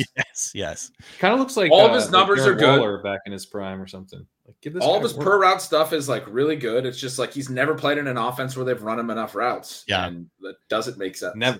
I think he's still really young. He came in young. He came in. Yeah, he's like Hawkinson's age. They came in the same year. They were it's so odd because he was like 26, a top 10 pick, right? Yeah. Yeah, I think so. Or at least first 20th overall. Hawkinson was 20. Yeah. Hawkinson was the top 10 pick, I think, right? They both were from. Hawkinson was 8th in 2019, and Fant was 20th. Yeah. Yeah, both came from Iowa, and they both were first-round tight ends the same year. Wow. This dynamic was, so we were the Underdog Live final drafts for last week. They were 12-person drafts, and it was, a gross slate, a lot of low totals. There was literally like 6 or 7 quarterbacks you felt good about. And then Evan Ingram and David Njoku were like tight end 11 and tight end 12 on the slate, like in ADP. Like they were free, like for anyone who wanted them. And those guys are dropping like 25 burgers because the position is so deep, even when the rest of the passing offenses are really struggling. And then you can see those guys, right? Like Njoku and Ingram can be beneficiaries even of bad overall passing offenses because they're just the outlet. Oh no, I just had a theory. Maybe tight ends are so good this year because quarterbacks are so bad. Oh, That just made me think it's like, oh, shoot, That fits Kyler. too damn well. I was playing terrible, and he's just Yeah. checking down the Trey McBride nonstop. Like, Joe we got- Flacco's back. Yeah, we got Lawrence like doesn't play that good. Just checks down to Ingram. some of the worst quarterbacking of the last like 15 years this year. Just, obviously a lot of that has to do with injuries, but shoot, I hope that's not actually the case. And then Aiden O'Connell made Michael Mayer. Well, it's funny because like this year tight end is like way deeper, but we didn't have to like really pay for that. You're getting Dalton Schultz. Dalton Schultz was pretty cheap. There's Unless all you're these in a rookie draft tight Lamb. ends. We've got Trey McBride was like barely drafted, right? So Right. you got to like kind of pick your spot, and you probably found like decent tight end value, on some of your teams, no matter when you took tight end. But next year, we really need to decide if this is for real or not, because Right. we're going to be paying up for all these guys now. Yeah, that's gonna be really interesting. I'm trying to figure out like who the late round tight end that's gonna hit next year is gonna Kyle be. Pitts. Honestly, probably after we all finally give up on him, Honestly, Yeah. and he's gonna. All be these other guys have to go over him, so he's going to go in like the 12th round. I know, Underdog drafters aren't going to give up on him though. Like there's a floor Yeah, I to how know. far he can But fall truly, like in drafts. what is he gonna be? Like tight end 19, 18, something I'll like take- that? I'll take higher on that one. You think so? Yeah. Yeah. I think higher than that. But yeah. I mean, yeah, I think he'll be a good one. I could see like Musgrave, just based on like pure numbers now, like being like in that tight end 2 area somewhere. Like Honestly, I 15, think you already 16, mentioned. I think 17. it's Fant. Fant's an unrestricted free agent. Let's find the ideal landing spot for Fant, Oh, yeah. I was trying to do that in my Yeah. head a second ago. That's a fun game. because I mean, yeah, I would love to have him go to a team where he's going to be like the number got 2 one. option. Yeah. The Rams. They just re-signed Higbee though, I think. Higbee's so old. Washington? You know what's so funny? little Pat, Sam for a Howell take second? over for Logan Thomas? Ooh, Ooh, I like that. that's good. That's good. Go, Devontae. Go, buddy. Yeah, Sorry, we're trying to cover a spread on Gerald Everett yards right now. we got our little props game going here. He's in a hole right now, but that Yeah. helped. There's 6 minutes left in the second quarter. The second quarter. Oh my god. We didn't tell you the stream was going to go till midnight. I just looked at it and did the same thing in 7 minutes. I was like, we're halfway through this quarter. What is happening? Oh wow, right. my stream is way behind you guys. So you're using cable, man. That'd be amazing. Yeah, I just saw the Devontae play. Hey, Danny. It might be because you have this game on all 19 devices Oh. in your house. Just buffering. Yeah. We just got a Jacoby Myers to Devontae Adams pass. Danny, you should watch this. It's a fun play. Oh, hold on. I'll wait. Like it'll be on in like 30 seconds. They're still showing the replay for the first one here. That being said, love the Amazon Prime. By the way, the all 22 yeah. thing. It's freaking great. Prime Vision. I would or think whatever. do you live in Washington? Yeah, I'm up in Bellingham. Okay. I assume they just pipe that feed right from the Amazon headquarters to you guys. You get that real good there. I can see the beacon from my house. Yeah. Yeah.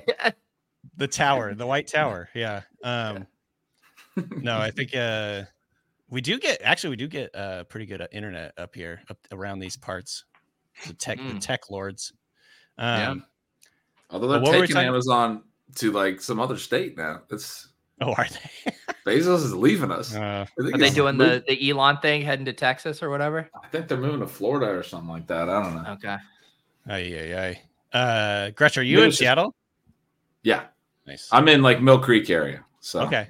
Yeah. Yeah. Sweet. So wait, where did we land with Fant on Washington? Washington or the Rams?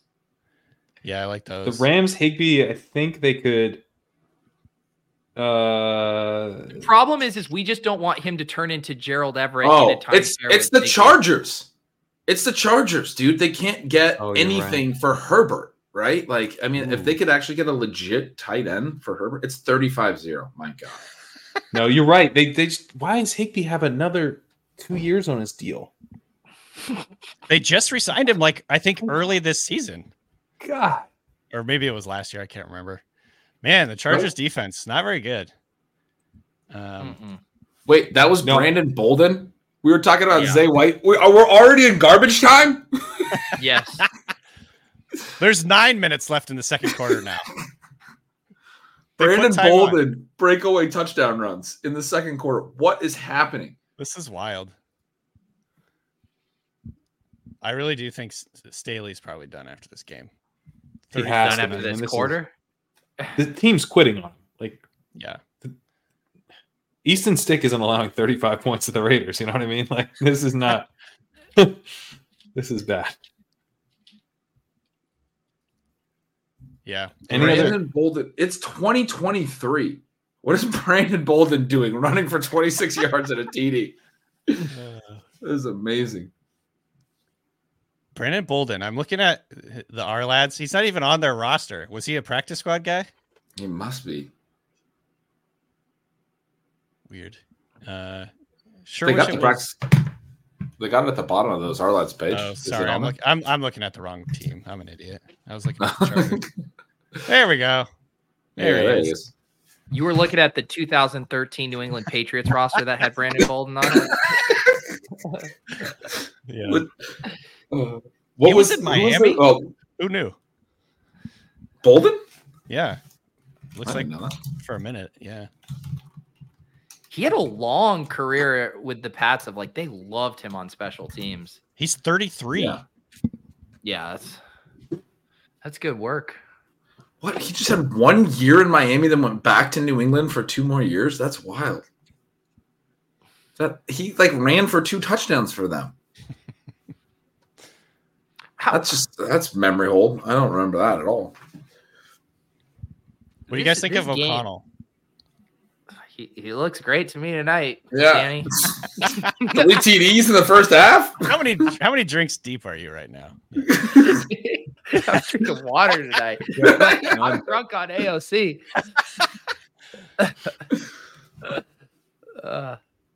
Yeah, this is too sober of a stream. But I mean, Christmas shopping to do that. Like this game's like, what are we gonna get up for this game? I could really use some Easton Stick rushing yards. That's what would really make it move for me right now. I thought he was And going to not roll 1 out. yard passes Instead to he the threw to stick to Everett. Gerald Everett. But did you guys hear me? I think this is a great spot for is the Chargers. Yeah. Oh yeah, I could definitely see that. That's nice. It has to be on our different coaching staff, which I guess is inevitable. But Yeah, because they would just Everett him, I would be my worry, and rotate him nonstop. Yeah, who's the super tall guy again? What's his name? Parham. Parham. Yeah. Yeah, I mean, he's inactive tonight, and Gerald Everett is feasting. that's fair. That's a good point. They do rotate. But it might be. I mean, it should be a different coaching staff. So tied to Herbert is pretty sick. Yeah, and Herbert needs more receiving weapons that are actually good. Like Ben Johnson, new Chargers coach. there you go. That would be fun. How about this, guys? Give How him to very fun. Herbert. Oh my God, I like this. How about the Dolphins? Right? Isn't The that Dolphins, the yeah, one that- team that that- needs the tight end? That's a good one. That's a good He one. could be the- No he could offense be to your like- guy Durham Smythe, Pat, but Yeah. no offense on the Dolphins. He had his chance. You know, Durham Smythe, the K dot of the also South. Many are calling him. How rude. How He rude. could go to Carolina and take the Adam Thielen targets and like be better with those targets. Noah Fan as the Adam Thielen replacement. Love it. Yeah, we are gonna have to take a little stroll here. What are we seeing in this? Let's see what we got cooking in the lobby here. It's such a blowout. Like, is Eckler even gonna play? Like, I mean, this is No, disastrous. I don't think so.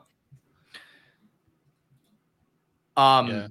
Danny, do you do any pick'ems, anything like that these days? Or are you a purist? No, I don't. I wish I could talk shop with you guys about this stuff, but no, not. No. We Not want really. to talk Washington shop. You State. know in ball. We need to see what you're Yeah. seeing here. They have really low numbers, obviously, on the passing, assuming the Raiders aren't going to need to pass anymore. Only Jacoby only needs 8 more yards, 9 more yards. Danny, better question. How do we band together and march on Olympia, the state capital of Washington, and get this stuff legalized in this state? Seriously. Do you know any lobbyists, first of all? I unfortunately do not. Are you connected to future governor Bob Ferguson, potentially? I don't know. No, I have no idea. Where are you connected? I don't even know who Bob Ferguson is. That's a name I don't know. He's the state attorney general or something like that. I don't even know, but apparently he's the probably the betting favorite to be the next one. Danny, I just want to let you know you did pass my test. I asked you if you played pick'ems. I know you live in the state of Washington. I had the FBI ready to kick down your door. There's a SWAT team headed back to the station. Cut it. He's good. No, he's not doing it. Stand down. Although they did just talk about storming the Capitol, so maybe stay on the It's almost January, you know. Oh boy. Just the fantasy community in Washington is ready to go. Where's Danny Kelly on January 4th? The nerds with their spreadsheets storming the state capitol.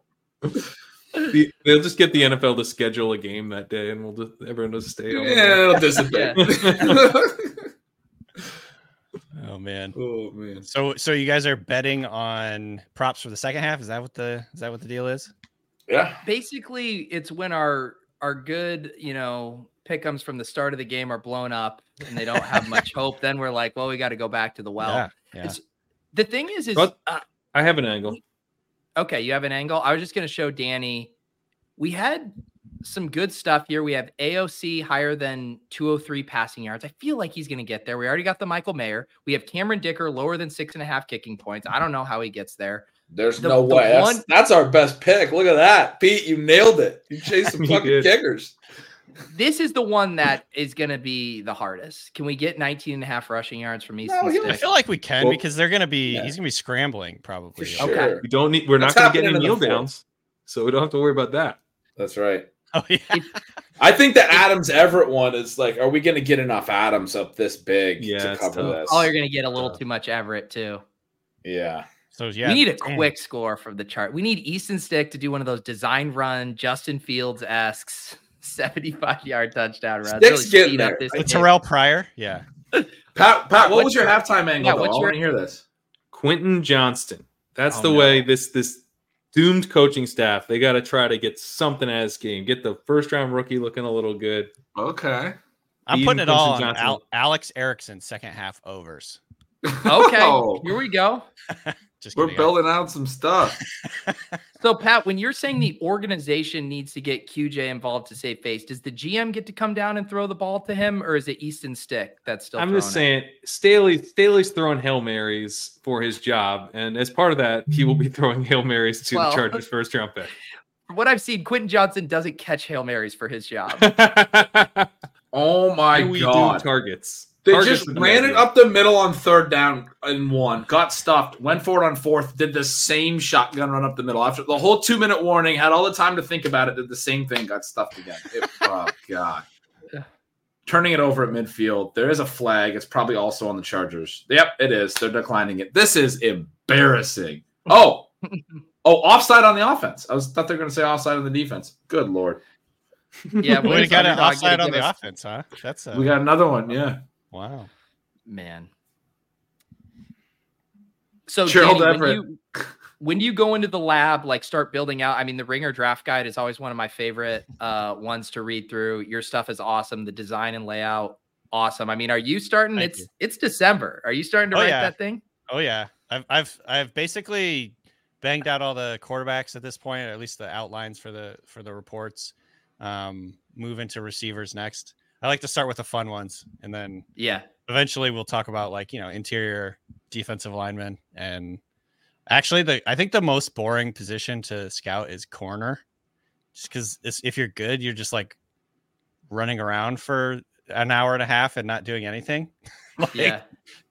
just went. This guy didn't get thrown at once. That's a good thing. Like the best guys are like getting targeted like 4 times in a game. You know what I mean? It's like right. God, then it's just like it's boring. like the elite batter who gets walked every time he gets So yeah, but yeah, we started actually the Ringer Fantasy Football Show turns into the Ringer NFL Draft Show in like January, but we kind of started mixing where we did our first Ringer Draft Show on Wednesday, so it's already starting. We're already getting there. I'm looking up travel information for Mobile, Alabama.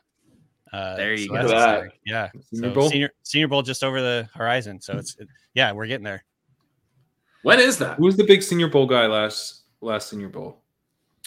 Well, I would say like a couple guys that like really surprised were Jaden Reed was really good. I think he was sort of like the talk of the town in terms of just like guys that maybe were surprising.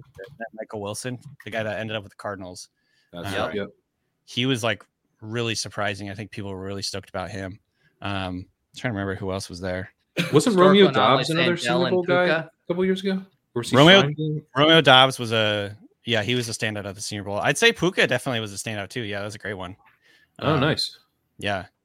All right, maybe I should pay attention to the Senior Bowl this year. Yeah. Fine. I'm trying to jog my memory, but I want to say maybe he didn't practice the whole time. I can't remember. He might have like got banged up or something. But honestly, the guy who scored a touchdown tonight, Trey Tucker, he caught my eye at the Senior Bowl. And so when he was drafted in the 3rd round, I was like, yeah, that makes sense. Like he was really good. I think everyone expected him to be like a 7th rounder, but he was really impressive at the Senior Bowl too. So I think he boosted his stock big time there. So I think it is like from a dynasty point of view, the way I approach it is trying to figure out who's going to get drafted higher than they think. Cause then you can find a lot of good value in like rookie drafts. Like if you're doing them before the draft, obviously, sure.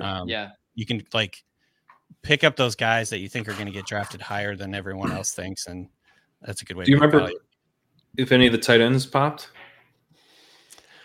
Trying to remember. I think Musgrave. Yeah, Musgrave was the big one. I want to say he was like he was a senior. Yeah, yeah. People. The other guys weren't there about him, and then Will Mallory. Actually, I think people were talking about Will Mallory a little bit at the Senior Bowl, and I think he's outplayed what people thought he would do. So he looks decent for Indy. Yeah, I mean, if they ever like pare it down to like a 3-man tight end rotation, who knows?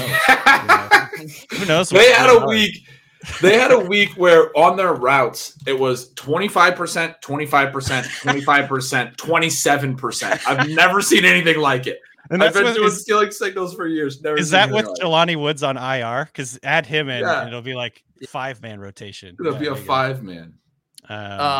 Super annoying, but yeah. Danny, since you mentioned you're big in the dynasty weeds here, and before we get you on your way, so you don't have to sit through us building a bunch of pick'ems in the second half, who's a dynasty buy low this offseason? Who's someone the ship chasing community should send some offers out for? That's a great question. The first guy that came to mind, and I don't actually know how much I believe this, but like Treylon Burks, I feel like it's just been. Don't do this to us. He's had like the worst situation imaginable. Like he's gotten hurt every time he comes back. He starts to flash a little bit, then he gets like a really bad injury, and obviously he's on an offense that doesn't throw the ball very much. He's got a rookie quarterback, so there's just like I feel like a million extenuating circumstances that are kind of holding him down. But I feel like when he has played, he's looked pretty good. That being said, like I think a 3rd rounder at this point is like going to get it done. I've seen a couple trades where people are just like sending like a 3rd and they get him. So wow, to me that's worth it. Like, see what happens. Yeah. Shoot, I'm trying to think of other guys. What do you guys think of Jahan Dotson? Is the dream over? That's an interesting one. Yeah. Because I feel like it might be over. Like this was kind of the bull case, right? They pass nonstop. Howell's pretty good. And like clip that. Pat saying Howell's pretty good. Producer, clip that. He's played pretty good. He hasn't been perfect, but his highs have been pretty high. And you've got not a ton of target competition. Like Terry McLaurin's had a bad year. Curtis Samuel's like kind of the wide receiver 1 out of the slot. So he had, I don't know, it's wide open and it didn't happen. I agree with you. My rationalization and take lock on that is that it's more a function of the quarterback than Dotson, but I don't know if that's actually true or not. That's my rationalization. It's like, so I'm not the Howell Bear on this podcast. That's what we're finding. No. Like, I mean, actually, I agree with you. Like, Howell's been surprisingly good. I mean, especially in fantasy, like he's been very useful. But I think it's like some quarterbacks are pass funnel guys that just like feed two guys, and that's like what they do. They just want to pass it to their guys and get to the next down. And Howell is like passing to 8 different guys in any given game for whatever reason. I don't know why. So Is that who? Trey Tucker again. Trey Tucker. Is it another touchdown? Yeah. I drafted him in every Dynasty league because of a blurb Danny Kelly wrote from the Senior Bowl. I need to like go check my check my Twitter accounts to see if I mentioned anything about Trey Tucker, and then like do. I'm seeing if anyone was sick enough to draft Aiden O'Connell in Best Ball. Wait, I'm gonna do it for you, Danny. I'm gonna go search Trey Tucker, Danny Kelly, and retweet this. The irony of this is I think dropped him on like 2 or 3 teams this week because I was like trying to pick up Davis Allen. Like, who, by the way, Davis Allen, another guy from the Senior Bowl that I thought was pretty good. But yeah, Trey Tucker, I had him probably on like 10 different Dynasty teams, just stashing him. I'm like, he's playing as a rookie, like that's pretty good, I guess. Oh, February 1st, Danny Kelly, Michael Wilson, Trey Tucker, and Jaden Reed, all really impressive so far from the national team. Nailed That's it. my Let's scout. go. That's Wow. my scout. Let's go. Danny, isn't there a viral screenshot of a DM you sent saying Devon Achane was going to be a beast too? Have I seen that? I think that was with Scott Barrett. I put my professional credibility on one player more than any other player I think in my life, in Devon Achane. Let's go. Because I was like, he was one of the first players I watched early on in the draft process where I was like, the meme where the guy like sits up in his seat with like his controller. I was like, oh, this guy is super fun. So explosive. And then I was like, this is probably going to really, really suck because he's 180 pounds and I'm going to look like a total moron for like thinking he's awesome. So that is like maybe like my best aged take of all time is like the Devon Achane call, because I was like obsessed with this guy pre-draft. It's working out pretty nice. And every graph you see now, he's just like way up in the right corner, like all by himself. It's great. That's how we're in like the crazy era of like fantasy football where you used to call Devon Achane a game breaker, and now the nerds are like, he's a chart breaker, bro. He broke my Y and X axes. Yeah, I've used that term several times. I've heard lots broke of people my say axes. it. Yeah. Dude destroyed my axes. Dude, it's all out of whack. Well, Danny, obviously they got to check you out on the Ringer. You got the Ringer fantasy football show that's soon to be the Ringer draft show. You said, yeah. Well, we do the fantasy all the way through the end of the Super Bowl, and then it transitions to mostly draft coverage. And check that out. And then we have the Ringer Fantasy Draft Guide, which is now just the rankings that we do every week. And then obviously I'm working on the NFL Draft Guide for the Ringer, and that'll be, I believe we put it out during Senior Bowl week. So nice. the first iteration, obviously I'm kind of like slowly making my way through everything, but so look for that. Fantastic. Awesome. Well, we really appreciate you hanging out. I don't know what we would have talked about in a 42-0 game. This half is finally over. There's 11 minutes left of the second quarter. What the hell is happening? Clock's going backwards. This is not 42-0. What is happening with this? They should fire Staley at the half. Really glad we had you here to talk about it, and I don't know what's happening. I didn't see a lot of the second quarter, and I'm better off for it. Incredible. Oh but my goodness, you guys, it's super fun. So thank you for the invite. Awesome. Sure. We will catch you around, Danny. We'll be hawking your Dynasty takes here and whatever you say from the Senior Bowl this year. I'm gonna. I know pay this attention, is like too much all right? pressure now. I feel like I'm gonna have to like throw people off the scent for my own team's benefit here. I'm just gonna, There you go. talk about the worst guys. There you go. All right, See you Danny. guys. Have a great Appreciate one. it. We'll Thanks, see Dan. you. All right, Danny Kelly. That was a blast. Before we build lineups, I want Yeah. to ask you guys a question. So, how many advancing Aiden O'Connell teams do you think there are in Best Ball Media? Oh God, 3.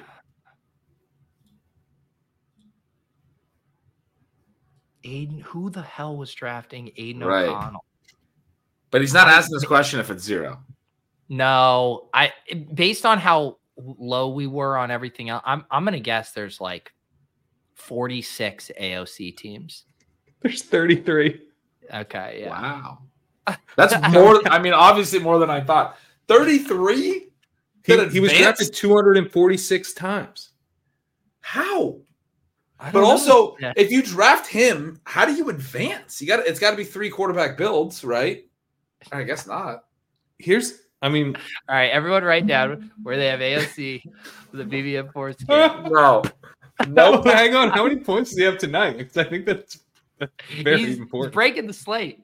There's 33 advancing teams. If I get bounced by one fucking Aiden O'Connell team, I swear to God, this will be my Just last half year better playing next best time. ball. Oh my gosh! All All right, we gotta make some pick'ems. we Well, sure do. Oh, we're not doing the best ball meeting scale? I thought we were really doing it. No, we're not. No, I have. They don't have anything up right now. Hang on, unless I'm looking at this wrong. no, they don't. It's that bad of I a think game. he's a It's 6. 42-0. They're like, our algorithm can't handle 42-0. The algorithm, dude. This game broke our axes.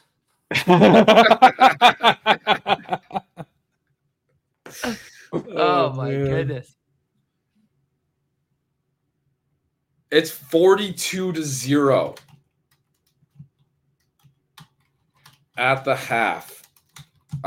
That's my first. Underdog note just said before we're just this gonna take the week. rest of the night off. We don't even want your money. I mean, why would you?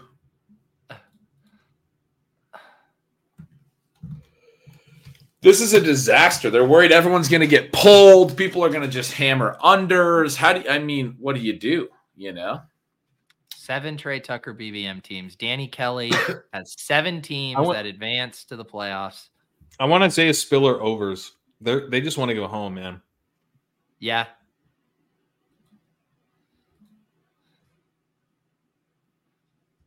Overs feel like a dangerous word in this game. Yeah, because the usage is not going to be predictable anywhere. I think,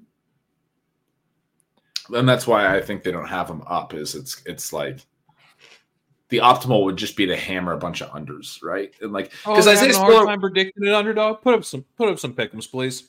Okay. What are we supposed to do right now? Just watch this I got game. the auto refresh on here so I can stop doing it. Waiting to just snipe. I dare you to put something up, Underdog. Underdog, ever heard of Vig? You guys, this is how that works. You guys, if no one knows, you can still make money. You can put the worst lineup of all time. We're still gonna take a side of it. right? We'll take a side of it. So put something up, please.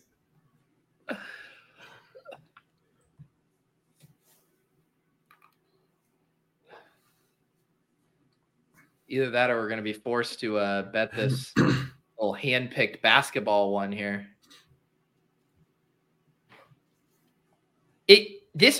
Was this one of the longest first halves? I mean, it was essentially an hour and 45-minute first half.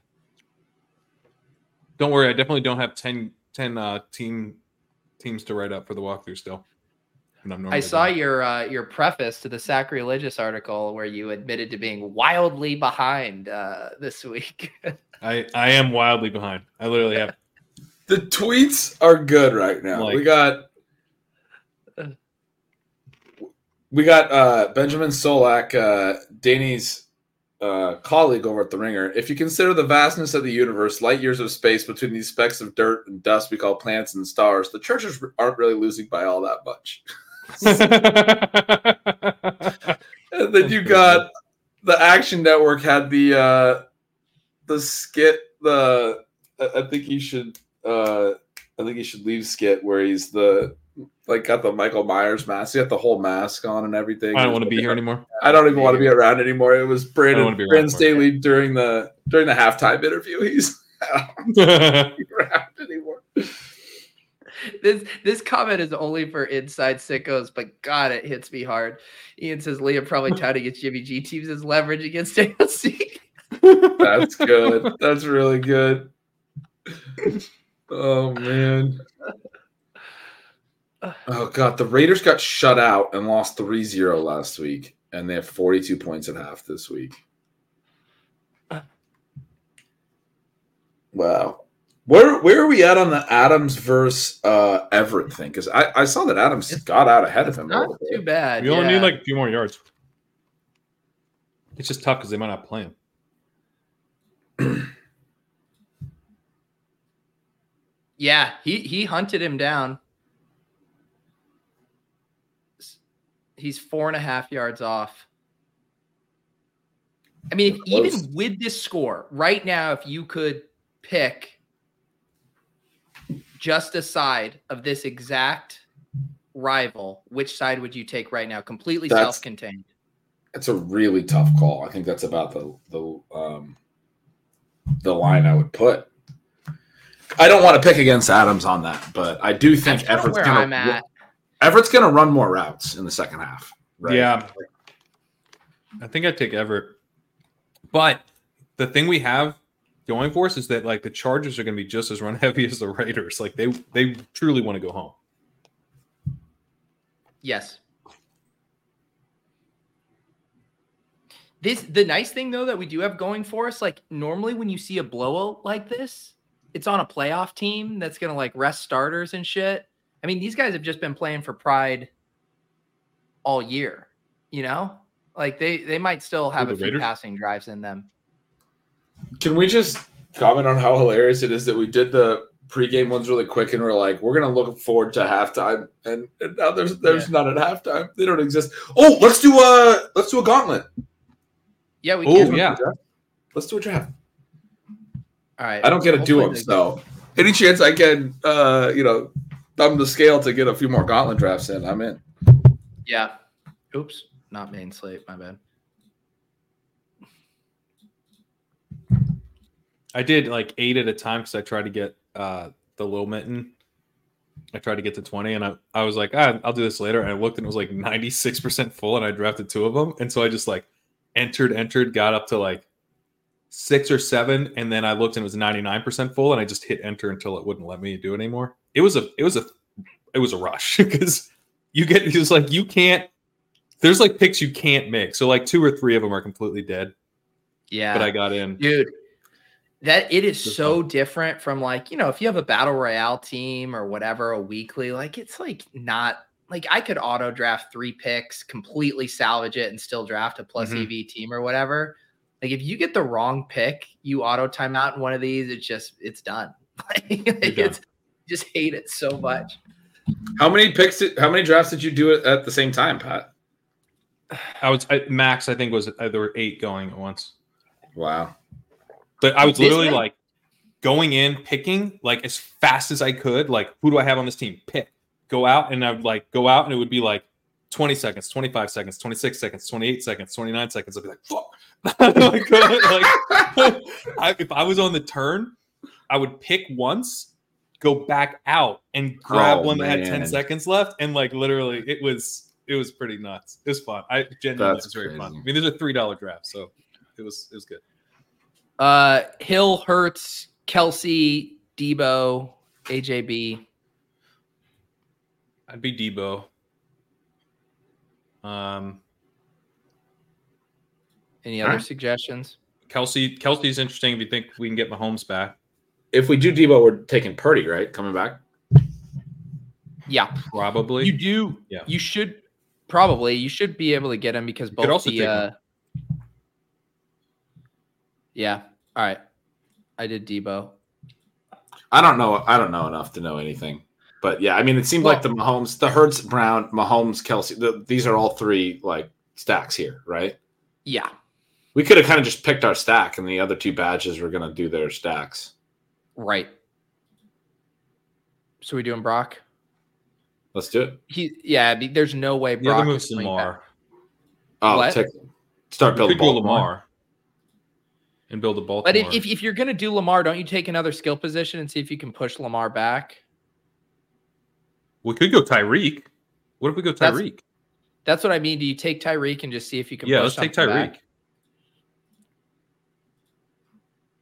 mean, because he slides here. Is Debo? I haven't done enough of these. Is Debo Tyreek unique? It wouldn't be that common because Tyreek's been going in the first round. He is sliding some, but Debo's the team will be weird. I don't think the team will be super common this week. Yeah. Although I haven't drafted much. I haven't drafted at all today. I drafted a bunch yesterday. Testing out stuff. And you said on your Purdy teams, you've been, holy cow, line of scrimmage just got the gift. Yeah. Because Copper goes Lamar, and so now line of scrimmage didn't think he had any shot. And this is why you push QB, because then you sneak in the Kittle with it. Nicely done. So we have to but now we now? have because we're in a smart room, we push Tua. Okay. If you're in a dumb room, we push Tua. If anything, we should take Achane if we're taking a Dolphin. Yeah. Okay. Do you guys want to do Pollard or Achane?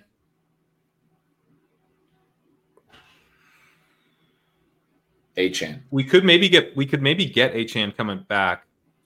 We didn't have enough time to discuss it. Yeah.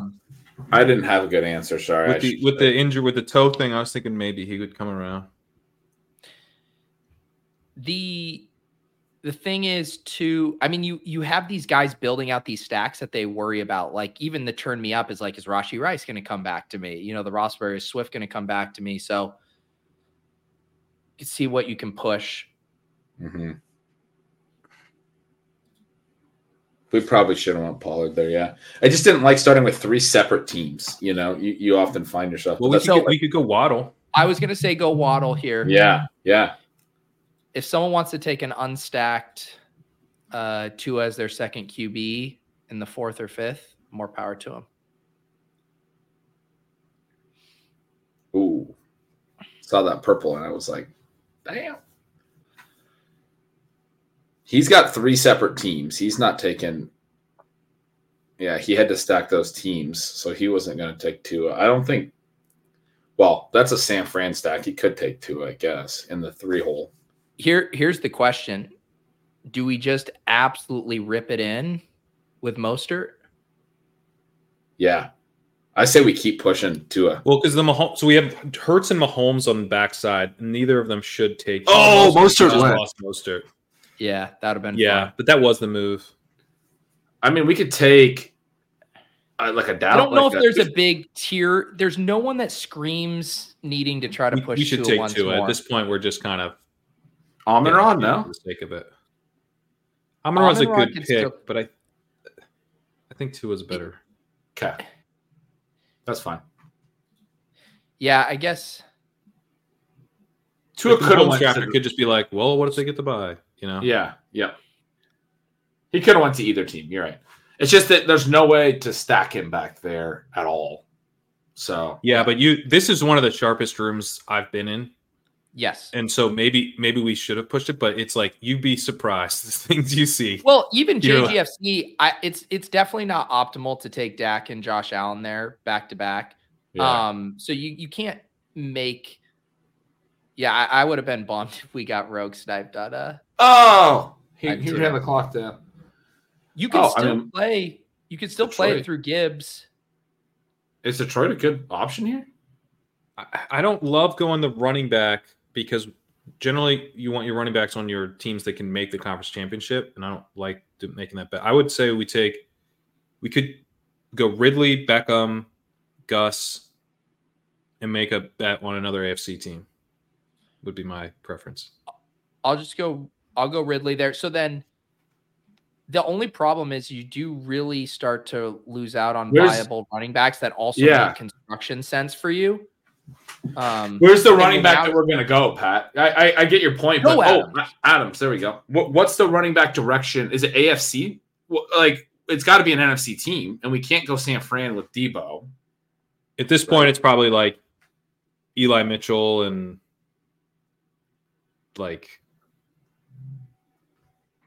Detroit could make a run that doesn't run into San Fran. They're probably the 3 seed. That's true. And San Fran's the 1. That's true. Yeah. No, I'm down to go Gibbs or Montgomery. Well, we can get one now. I think it makes sense to do one of those guys. It just, even construction wise, If Detroit's the 3 seed, the NFC South is going to be the 4. If they win their division, the lowest they can be is 3. Look at this. Gibbs comes all the way back. He's a Gibbs. smash here. Yeah. That's good. If they're the 3, there's no way they can play the 1 until. So if San Fran is the 1, we're kind of not playing San Fran to be the 1. Or I guess it doesn't matter. We only have Debo. No, we kind of are. Yeah, we kind of are. It's good for us if they're the 1. Yeah. And we'll grab. I think Detroit makes sense with Niner. that. Yeah. Did Laporta go? Oh, Laporta's still there too.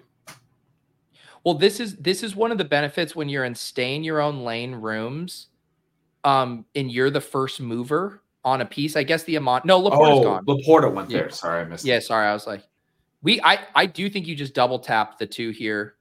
Montgomery And be done with running back. Yeah. Yeah, we're making a pretty strong bet on Detroit, but it's not crazy. Montgomery, and then if Jameson Williams comes back, you got to take him. No? Because we would set up, I guess we're at 4 Miami. We're probably done with Miami. We're at 2 Detroit, 1 Jacksonville, and 1 San Fran. I think Zay makes a ton of sense for this team. Zay Jones? That makes a lot of sense. Yeah, he does. Josh Reynolds possibly in the 10th.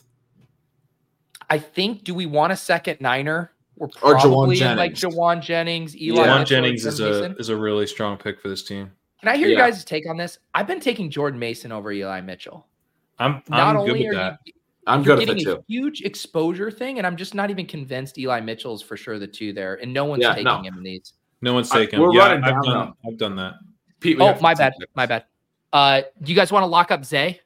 Yeah. I think And then Jawan Jennings. is more important to the team. Oh. Okay. Because Jawan is a Super Bowl piece potentially, and Zay can't be. Okay. Yeah. So now we have Detroit and San Fran as potential paths. Correct.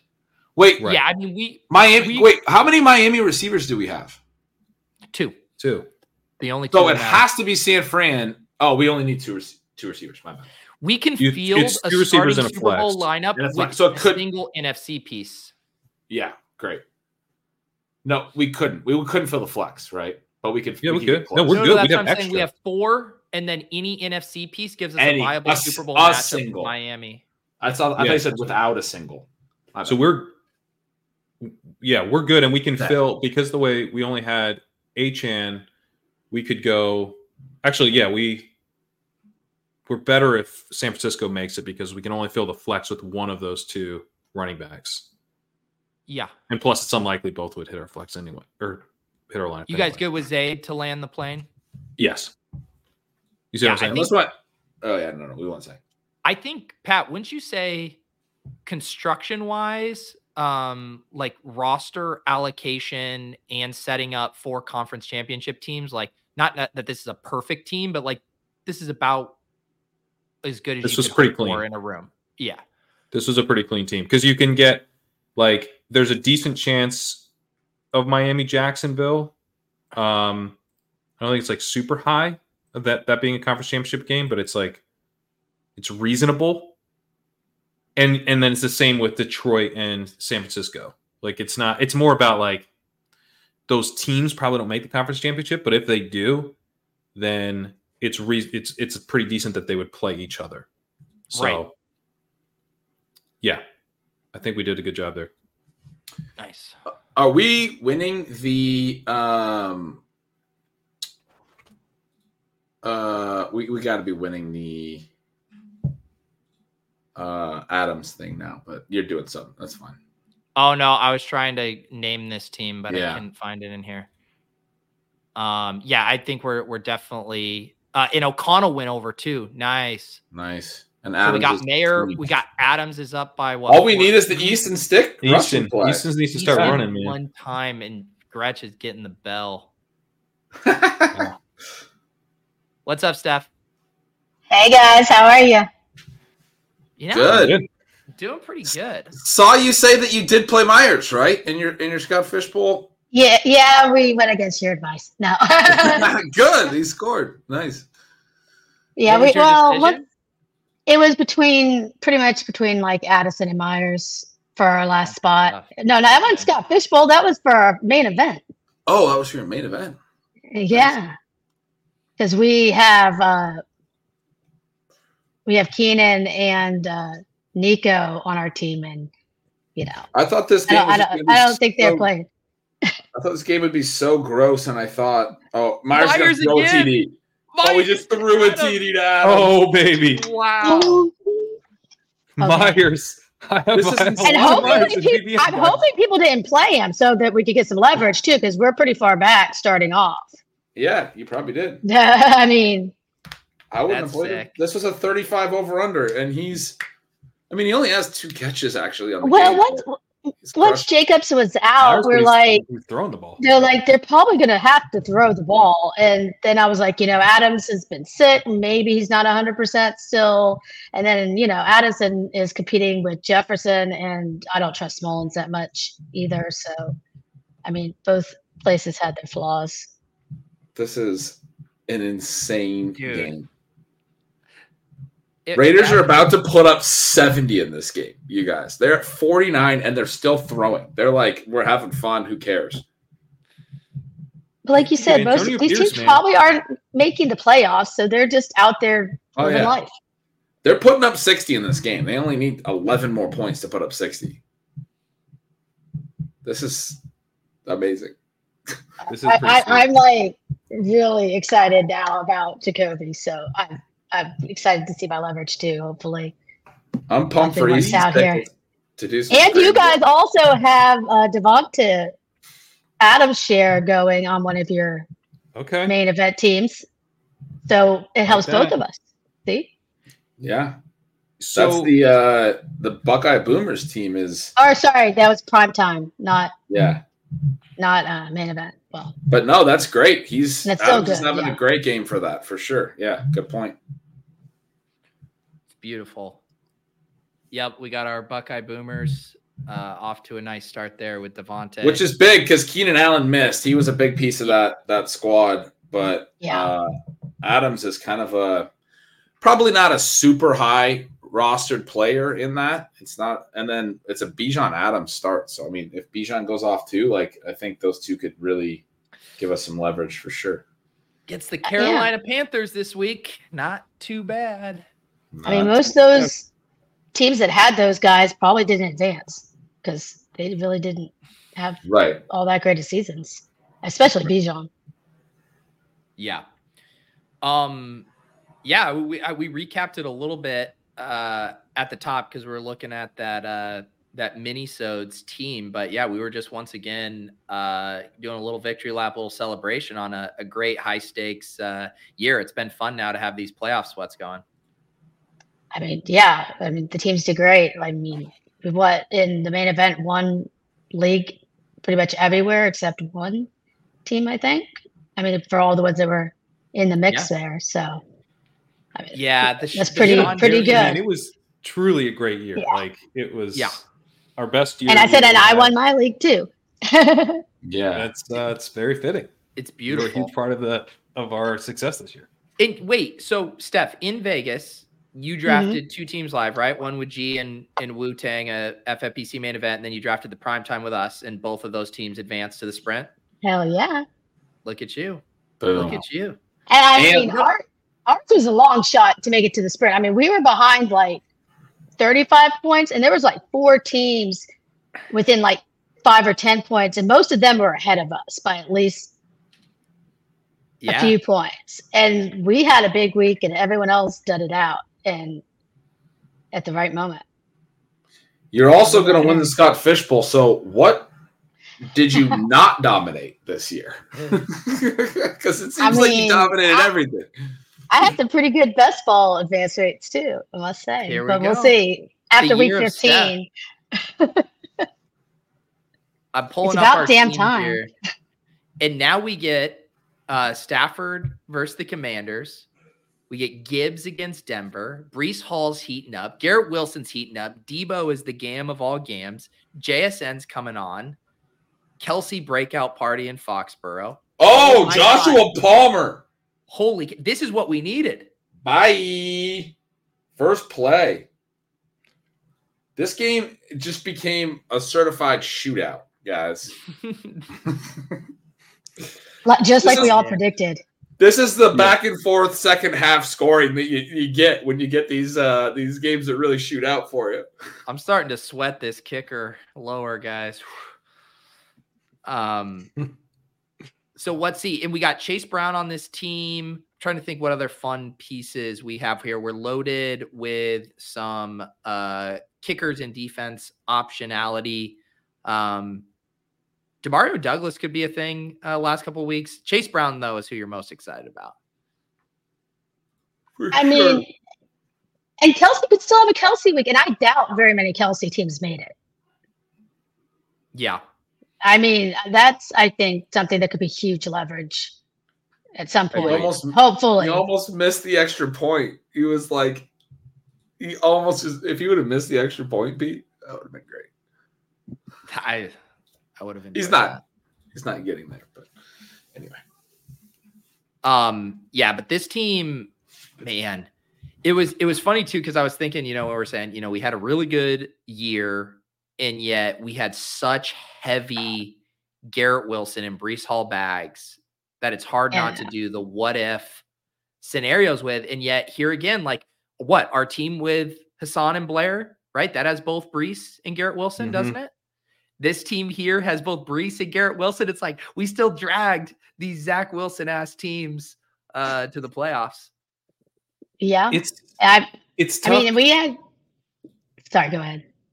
Well, it's just tough because, the what-ifs aren't what if we had drafted differently, in this one spot. It's what if this horrible thing that, shouldn't have happened didn't happen, in real life. So that's what's annoying about it, because they were such clearly the guys you wanted to have. Garrett Wilson is a top 5 real life receiver right now. He's amazing. Yep. Well, this was also an Aaron Rodgers team originally when we drafted it too. Right. Yeah. That's right. We got Stafford afterwards off the waiver wire. It was Geno, Rodgers. Yeah. I don't know. I'm excited about Stafford this week. How do you not get excited against the Commanders? I mean, he's done great in his hard matchups, and it seems like he's finding his rhythm again. So, yeah, I'm pretty excited. That was impressive. It's a great spot. For the Rams last week. Going into Baltimore like that and hanging in there. I thought that was impressive. Yeah, I agree. Yeah, it was very impressive. Especially since everyone overreacted to the weather. Oh, my God. Yeah. It's so funny. I used to probably be someone that did that, but I remember we built a Lamar Jackson double stack on the Swolecast last week, and the first comment was all angry. It was all caps. They're playing in a fucking tsunami. You idiots! Building out a Lamar Jackson double stack with Isaiah Likely and Odell Beckham would have finished top 10 in basically any single entry or 3max contest you put it in. But on a Wednesday, you got to worry about the weather patterns in Baltimore for a Sunday, fucking 4 days out. Wait, that's the lineup you built. What? With the lineup that I built with you guys? Yes. Yeah. It crushed. Yeah, it scored 185 points or something. God damn. Yeah, I unfortunately. Rice, Drake London, Lamar Jackson double stack. It was the nuts. Yeah, my Lamar double had Bateman instead of Odell with Likely, so it did not do as well last week. But it started off okay. Yeah. But I didn't put Rice on it. I did the Zach Moss chalk and other chalk that failed. Mm-hmm. I eventually ate the chalk. Even I was very hesitant to eat it, and then I ate the chalk. I held it up for a while. I'm not going to eat this. But I did. So the score to this game is 49-7, and there's 9 minutes left in the third quarter. So can they get over 70? If they want to. If the Raiders wanted to score 70 tonight, they can. I feel confident saying that. They're still throwing too. God bless America. God bless America. But they're punting. And now is when the Easton stick rushing comes in. They got a little juice. They got the TD. They're going to call some dropbacks. They're not going to just run. They're not going to quit right now. They will in a few drives. This is where we get our rushes. It is time. Have we gotten a single attempt? There was one time where I thought he took off, and then it didn't. He did. He got pushed out of bounds like at the line of scrimmage. It was annoying. Yeah, because I remember in the preseason, I mean, I remember him running a lot and getting designed runs and stuff. And I had the stat. Not this he game. rushed 28 times for 199 yards and 5 touchdowns. Yeah. Is that right? 5 touchdowns? That can't be right. Maybe I had Was that the worst punt return I've ever seen? I think so. I'm thinking out loud. That was like he could have caught it. Then he tried to play it off the ground and like waited till it rolled a ton and then got nowhere. It was brutal. Well, I now believe that Kellen Moore was the problem in Dallas after watching this game. Man. So, Steph, I'm going to bait you. There's a big debate on Twitter these days. Who is the MVP? Is it Brock Purdy or is it Dak Prescott? It's Dak. Where do you get your ideas, Steph? I mean, I'm totally biased, except I have more Brock Purdy in my advancing team. So, but that doesn't win me any money, the MVP bet. So I'll go there. I should have taken those odds. I know, like, I heard Silva was on it like pretty early.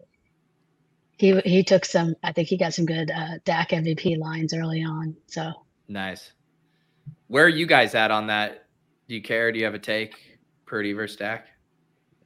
I took Dak at stealing lines at 20-1 or something. Not really early, but still quite earlier than now. So, and Dalton took Purdy the same week. We were talking about how it was wide open. So I am Team Dak.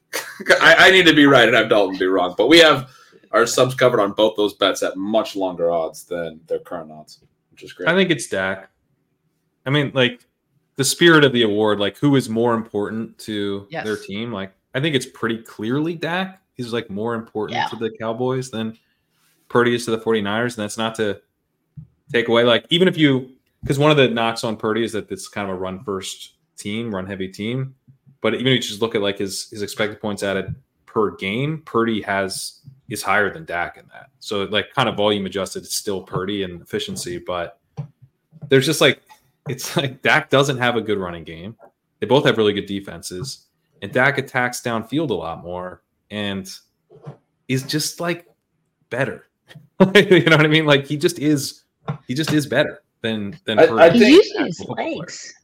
Purdy's been really good. And we don't have to do the whole thing because like it's obviously a big thing. But it's, I mean, to the extent that most valuable players, like the last quarterbacks we saw in this offense were good. Like when Jimmy G was in this offense middle last year before Purdy took over, he was good in this offense, right? Like even the guys when Jimmy G was out before that, Nick Mullins and stuff, these guys were good. Like, and people seem to take it like two things can be true. Dak can be more valuable and Brock Purdy can be playing out of his mind and be much better than a Jimmy Garoppolo or whoever else. Like both those things can be true. Yeah. Like, people seem to not want to acknowledge that. Yeah. I've been kind of pro Purdy in this whole debate. I would say not like this part of the debate, but obviously, but like the Purdy discourse for most of the year, I've been in the pro Purdy camp and I was kind of in the anti Jimmy camp. Which is probably that's probably a small Venn diagram of anti-Jimmy pro Purdy people. But I'm not. This isn't to knock Purdy. Purdy's played awesome. You can only like he's doing what he's being asked to do, and he's good. So like, is he being helped by Shanahan? Like, very much so. Is he being helped by his weapons? A lot. But like, also he's playing really well. So he's not like I don't think like anyone can come in here and do what Purdy's doing at. Like, I really don't think that's the case. It's just that, like, Dak's having an incredible season. And they're putting the offense on his shoulders in such a, like, to me, like, that's – I was kind of into Josh Allen before, you know – well, I mean, actually, Josh Allen is still a pretty interesting bet if they run the table. But like, I kind of prefer the guys where it's, like, the whole offense really truly depends on them. And I don't feel like you can say that about Purdy. I agree with your note that Purdy, no one could just step in and do as well as Purdy. I do think a lot of QBs could step in and do very well. You have, I think, the best skill position Jimmy group proves that. in probably 20 years, probably since the Rams. Insane. I mean, Christian McCaffrey, Deebo Samuel, Brandon Ayuk is a legit number one X receiver now. And Christian McCaffrey and Deebo give you schematic edges and everything. You have the best play caller as well in the NFL right now. And then you also have George Kittle at tight end. Like that is it's not just like it can't go overstated how fucking good all the players around him. He has the best left tackle in the NFL at the same time, which is the second highest paid position, I think, on offense besides quarterback. I mean, they have so much fucking talent on offense. It's crazy. Here's kind of an interesting one, though, because I think if Matthew Stafford was the quarterback for the 49ers, he would win MVP. I don't know that he would be any more efficient than Purdy is, though. Yeah, that's fair. Someone made a point about how a lot of times the first year a guy does it doesn't get bought in. But if Purdy does this again next year, he could win MVP. Then he'll win MVP. Thing. Then he'll win. And for the same Stafford's with a slightly less efficient year, he could win MVP. Right, with a less efficient year. Yeah. Yeah. The guy, if I had a vote, it wouldn't be either of these guys right now. It would be Tyreek Hill. I legitimately think we should be giving MVP to a non-quarterback this year. Not just like to make a statement. Like I think this year he's been the most valuable player. I don't think Tua's bad, but I do think Tyreek Hill is clearly more valuable to their offense than Tua even is. And I think he's the most valuable player probably in the entire NFL.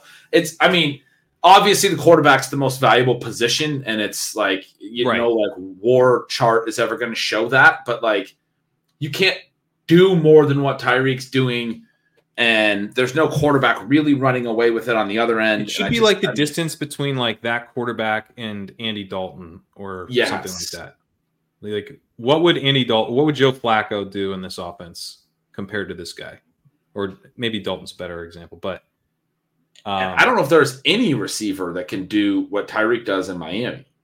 Like he's a very unique chip for them. There's obviously a lot of other really good receivers, but the way they use him and use his speed specifically, certainly not down to an Andy Dalton or Joe Flacco level receiver. You would be like, yeah, Tyreek's making a massive difference. There's nothing about Tyreek's game that's ever going to show up on an Ian Hartitz like highlight reel of being like, this is why PPR scoring is dumb. Like every play he makes is actually impactful to the game of football and moving the chains and creating explosive plays and scoring opportunities. Someone noting Mahomes won it. Last week showed that. That's I think different. Someone had mentioned that, if Purdy was a first-round pick, he would win MVP. I agree with that. I think do too. Yeah. He would. Yeah. I don't think it would be close. Like if he was a first-round pick, if he was drafted like where Mac Jones was, he would be the MVP, and we wouldn't really. It'd be like, well, obviously it's Purdy. Yeah. I saw someone say Wilson. Underdog just waved the white flag on trying to create. Unreal. Their algorithm like literally must not have had inputs for a game with this kind of disparity heading into the second half. They just called it. Wow. And have you ever seen that before? I don't play pick'ems enough to know. I've never seen how when we've rare done this the is. show. Nothing. Sometimes they wait for some injury stuff to shake out or whatever, but never just blanket nothing in there. Nothing across the board on any players. Yeah. So we do still have a sweat, and it all comes down to Easton Stick. I mean, we could pull up our high stakes teams and sweat those in our best ball again. So one of the chats said we should be doing the baseline level, the replacement level should be called WWJFD. What would Joe Flacco do? Hey, Joe Flacco helped me win my league. I had to start him week 13 because we have a Lamar team. So yeah, I know he's a competent make fun baseline. of Joe Flacco, and I'm like, he's legit.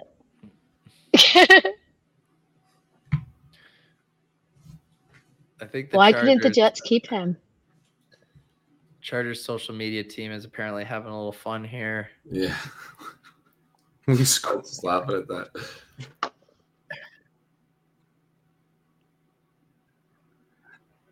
That's it. Just we scored. That's so good because they know they're going to get dunked on and everything, but it's just like dunk on us. It's so good.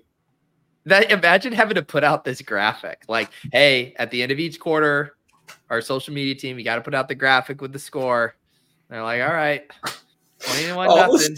those fucking lightning bolts just look. Lightning They're kind of fucked up at this point. Here we go. It's at the half. There is a play when we were down 42 nothing. No, the lightning bolts seem kind of fucked up. They should really be showing the defense when you're down 42 nothing, not the ball in your hand. Ball wasn't really in your hands much, was it? I love the Raiders, dude. Like, what is their pass rate right now? Like, they are just ripping it. They are, man. Antonio. Oh, so have we talked about this on the show? Where this guy, he was on the 2007 Giants that won the Super Bowl, and he upset. I don't know how this guy ended up on Josh McDaniels' coaching staff, being a member of the Giants team that beat his Patriots in the first place. But he brought up the example of, basically we need to be like a team that sticks together, that nobody believes in us, in his team speech right before McDaniels got fired. And he said we need to be like the Giants who upset the undefeated Patriots team. Now he's sending a coded message to the team that's like, fuck Josh McDaniels. Like, that's the subtext of, like, we need to be like the Giants that upset the cocky Patriots coached by this guy. And the team hated Josh McDaniels, so it fully resonated with the team. And then McDaniels got super pissed off. And Mark Davis was like, team loves this guy, Antonio Pierce. I got to fire McDaniels and make him head coach. Like, what a savvy move. I love it.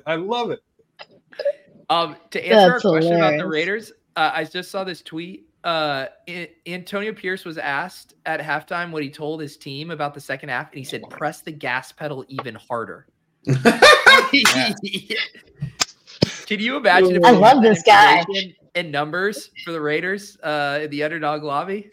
That's why they couldn't hang it. They're like, Antonio Pierce is ready to drop a hundo. He's ruining our pick'ems. He ruined our axes. They should have made so much money. I mean, people had to have bet the unders starting off on this game, aside from us.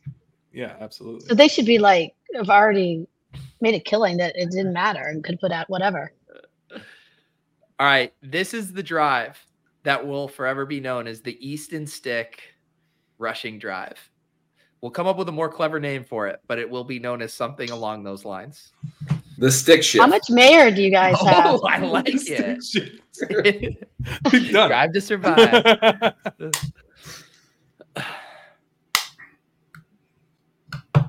The stick shift. I think we have mayor of a few teams on the bench. You need a shift. This asshole hasn't even tried to run. Let's go. All we need is them to drop into some coverage and him to have room to step up and run right up the middle, and he'll have like 20 yards to run, and we'll win it on one play. We need Easton Stick to have some kind of like lobotomy or brain transfusion with Mitch Trubisky and just turn into YOLO Easton Stick. Take the game into your own hands. Forget whatever bullshit Staley has told you. It's time to run for 100 yards, buddy. I'll take 19 and a half, but 100 is our goal. 19 and a half is the most important number to hit, but 100 for you, man. That's me rooting for you. Yeah. Think first he could turn off his headset? No. Now there's Big Dick Stick. And Big Hawk Brock. Sorry,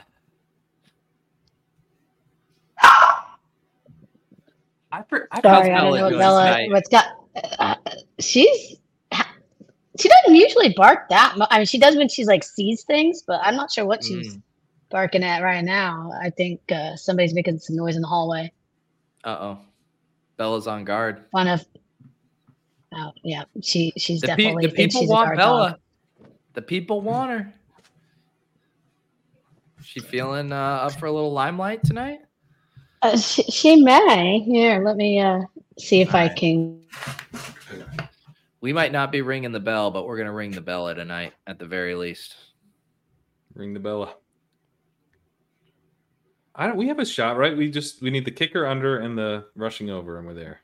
I mean, we definitely have a shot. I might have to take a rain check on actually ringing the bell, as Pat has a big yawn. Dude, like, these games are legitimately winding down a lot of times at this time. Why is it so long? I don't know. You would think they haven't even been running the ball that much. It's true. They're passing nonstop. What's the score? Check the Chargers social media account. I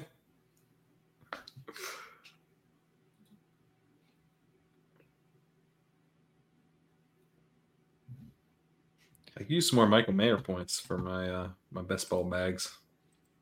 I do, Pat. You would have been nice if we got the a Spiller number. Probably just gonna ride him this entire second half. Yeah. We would have tilted if we did the Quentin Johnston because that's like the one play. You just hope it's Johnston and it was Palmer. Bella's being stubborn. She thinks I'm up to something. I tried to coax her with the tree, and now she thinks like I'm trying to trick her. She's very Bella, into it. She thinks you're trying to do anything. Usually I am. Usually it involves like grooming of some sort, and she knows ahead of time that you're thinking of doing something, and she will not have any part of it. Pat, what if you just started narrating the walkthrough just on the show concurrently, and it would save me having to listen to some of it tomorrow, and you just start narrating it for the last. It would just save all of us a lot of time, I think. But then I'd have nothing to do on my morning drive to work. Well, unless you're working Saturday, I don't think you're going to have it in the morning drive this week. I'm not done writing it. So, I announced in the walkthrough as part of announcing that Sacrilegious is going to be writing for Legendary Upside and sending out his first article today. I also snuck in a PS that the walkthrough is wildly late. So I'm going to get that I'm hoping to get it all written tonight and then go to sleep. No, you don't have it written yet? No. I've not written 5 games. I need to write up the last 5 games. I've only written up through the early window. Can I give you a pro tip? I mean, you know this too. You can save the Sunday night and Monday night stuff for a second edition. All anyone cares about right now is the main slate. Yeah. There you go. But that's I still need to write up 3 more games. No, I'm trying to cut off 2 games from your workload. I know, but I can't. The thing is, like, in order to get it done by a reasonable hour with the narration, I would need to start narrating as soon as the game's over. So I can't. I'm not gonna. It doesn't really matter. Basically, I'm gonna start narrating tomorrow. Dude, Easton. And the narrating like doubles as my edit. Yeah.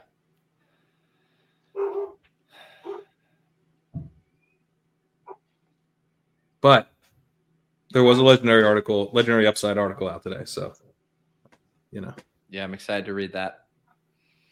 I watched your pod too. Yeah, I was like, I just finished the pod you guys put out. It was really good stuff. Yeah, it's a fun game because it's like the sort of like the punishments for veering like truly off course are your team is dead.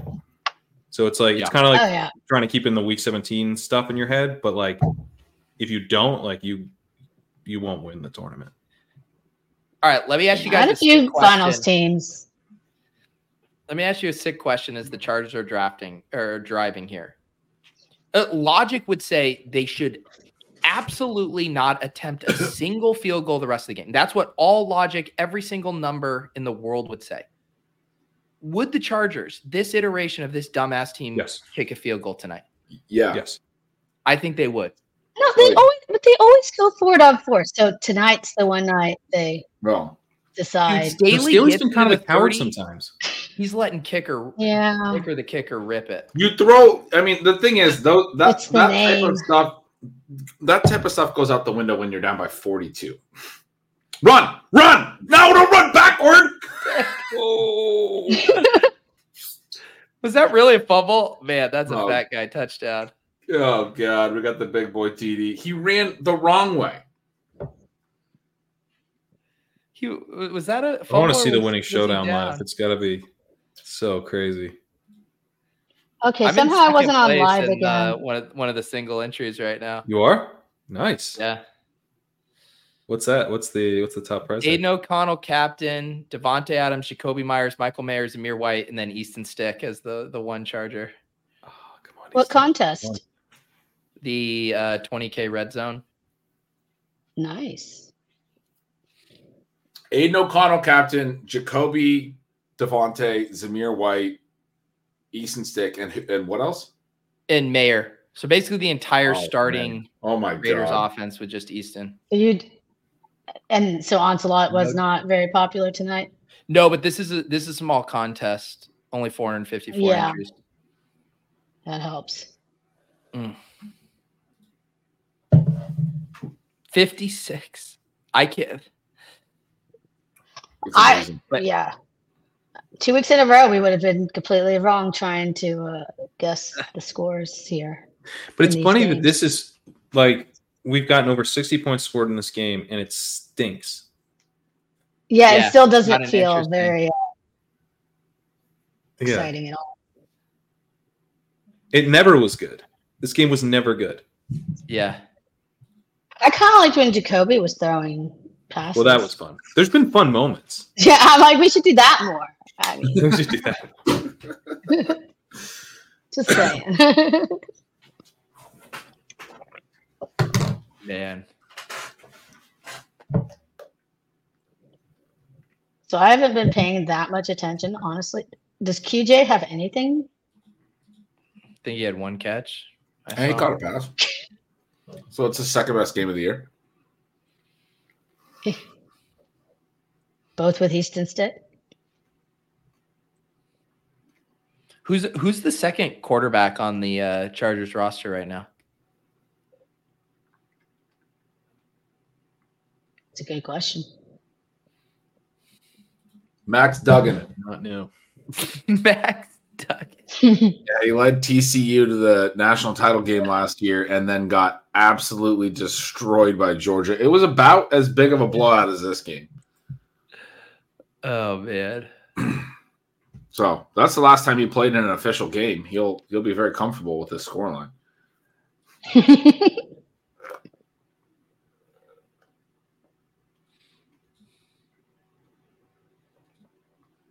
Do you think anyone can fix the Chargers at this point? Yeah. I mean, you got Herbert. The national title was 63-7. Is it 63-7 right now? Is it the same score as Max Duggan's last game right now? Oh, is this it? Oh, yeah. Together? Oh, my, how did we like? And I feel really embarrassed being obviously down the street from TCU. Pete, look up his mugshot. Max? Yeah. Is it a good one? All right. No, he's just. Oh wow. He's Looks another like ginger. Straight out of Harry Potter or something. Yeah. This is the guy who's gonna save our QJ bags. Oh, boy. Wasn't Andy Dalton also TCU? What is it with the gingers out of TCU? Like, I'm pretty sure Andy Dalton went Ginger to TCU. QBs and bust wide receivers. What a great university. Oh, man. Yeah, he looks like a guy out of Harry Potter. That's the right way of putting it. For sure.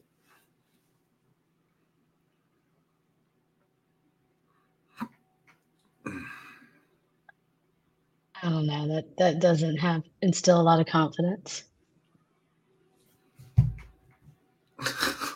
I also think this guy has some crypto. Look at that! Look at that stash. Oh man, no! Come on, Max. Gretch, who's my profile picture again? Steve Emptman. We just had our we had a Heisman finalist, Michael Penix, our quarterback. Yeah. He was the second Heisman finalist in University of Washington history.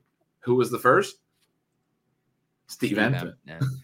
That's why he's my PFP. He was a Heisman finalist as a defensive tackle. Guy was a That's beast. sick. Let Easton cook. Good damn it.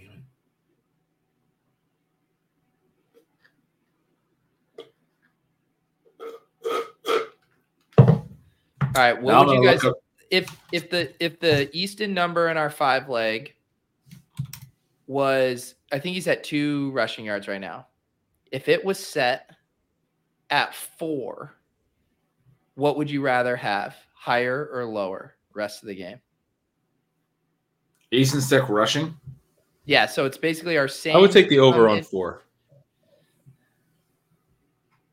I think I would take the under. He just seems to be like releasing Sounds like the ball I said a good so line. quick. He's been dropping back and throwing. See how easy that was, underdog? See how easy that was? As soon as he hits his back foot, he's releasing the ball. And then the one time he tried to extend a play, he got absolutely rocked and fumbled. This dude's not extending a play the rest of the game. It's going to be a disaster. I hope I'm wrong. Yeah. I think the lower is the correct side, but it would be such a miserable sweat. Yeah, it would. Yeah, that doesn't sound fun. It's going to be a lot of handoffs and a lot of quick passes. This is the point we're at. Sealant says Duggan is a better runner. Too bad it's not Chargers QB rushing over 19.5. Oh, man. You know what? Now that he says that, I'm surprised some of these sites haven't done that. You know how people they like insurance, they want the, voided or whatever. Like they can, it's just a math thing, right? To just be like Chargers QB, whatever, or you could do, team kicker points for if someone I'm surprised they don't do that because I bet it would encourage even more action. There's a lot of concern about injuries or in-game benchings or all that kind of stuff. For sure. Yeah, that would be great. I don't know if they can, right? Because it's like I don't know that you could. Is that a regulatory thing? Well, do you know what? Maybe. Yeah, because that's basically it's like it's almost a side or something. Yeah. I don't think you can. Yeah. That guy who scored the big man TD, John Jenkins, CBS Sports just had this 11th NFL season, 34 years old. He's played 130 games, 6 different teams. Just scored his first touchdown. What? Oh, yeah, man. He hit 24 miles per hour, faster than Chase Brown on that. No. That's really fast. Someone's pulling your leg. I'm pulling your guys' The leg. Raiders, we should I was like, holy. I got eyes, bro. I did not see 24 miles an hour on that play. I wasn't paying attention, so I was like, really? Honestly, next gen should do something like that that's vaguely believable because people just so blindly eat that stuff up. Even if they were like, he hit 19.6 miles per hour on that scoop and score. Big dude was moving. I mean, I should know better. I used to work with on the line. I know weight related, there's no way. It's like weight adjusted. There's a reason that big guys, percentage of doing things is different. Saints Rams, God help us. I haven't confirmed this, but just because we do need a pick me up. Earlier in the offseason, Cooter Doodle couldn't make the Saints one. Oh my God. Oh my God.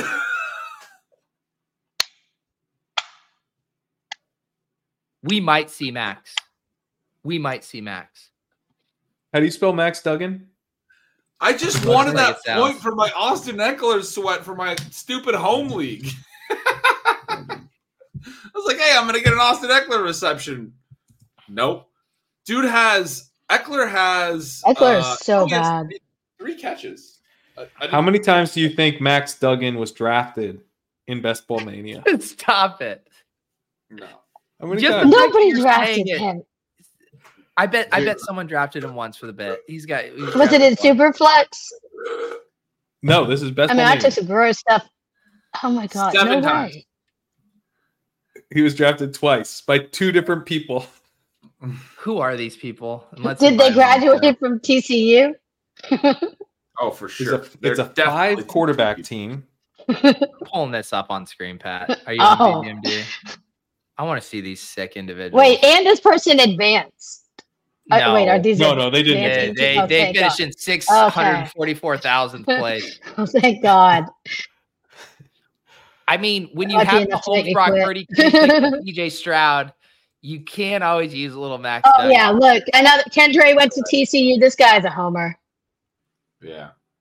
Oh, this is the all TCU team. Look at this robust build. Oh my How god! many advancing Easton Three Stick wide teams do you think there are? receivers. 6th round. This guy took Max Duggan in the 6th round. And then he One of the scooped up two the A picks. Rich value. One of the two What's Max going Duggan on? was in the 6th round. This is how Pat won Best Ball Mania. It wasn't even that impressive. This is who he's competing against. He took 3 fucking receivers. There's 7, 8 running backs on this team. How many? Well, how look, many he's Easton also a Stick teams do you Cowboys think he fan. gets? Oh my god. Chase Brown, though, pretty nice pick. I think he was using the leg up rankings with these Zeke, Chase Brown, and then Leonard Fournette. Yeah, he wasn't using the leg up positional recommendations though. His dog chewed up the wide receiver portion. He accidentally clicked on the leg up dynasty ranks when he was in the 6th round. He's like, ooh, Max Duggan, good 6th round pick. This does seem like it maybe should have been The canceled, people but saying it it didn't wasn't. pass the intent. Literally, Max Duggan is the only rogue pick by ADP. Yeah, What other Fields pick is is pretty wild. which one? the build? Just is the wild. overall build. Oh, Three the build is receivers. nuts. Yeah. I'm saying it makes sense to me why this one wouldn't get flagged. Yeah, I agree. I agree. And it does These are technically mostly all meet the fine roster picks. requirements. There's nothing about this that's like it ruined everything for I would- everyone else, other than all the running backs. Well, I don't know. Let's look at the draft. If you guys are throwing out drafts for someone going 3.5 rounds ahead of ADP, you're gonna have no contest next year. Higbee at 10-6 is completely okay. Romeo Dobbs in the 13th round, nice value pick on your wide receiver too. I just want to say he was more like an 11th round pick. You know, you get him in the 13th. That's great. You guys are Singletary pretty rogue, much better pick at 8-6 than Devin Singletary a round before that. Keep trying, guys. Wait, Then who around before that? then who around before that? No, I'm saying his teammate who he outscored was going around Oh. before him. Oh yeah, Yes. Damian Pierce. Yeah.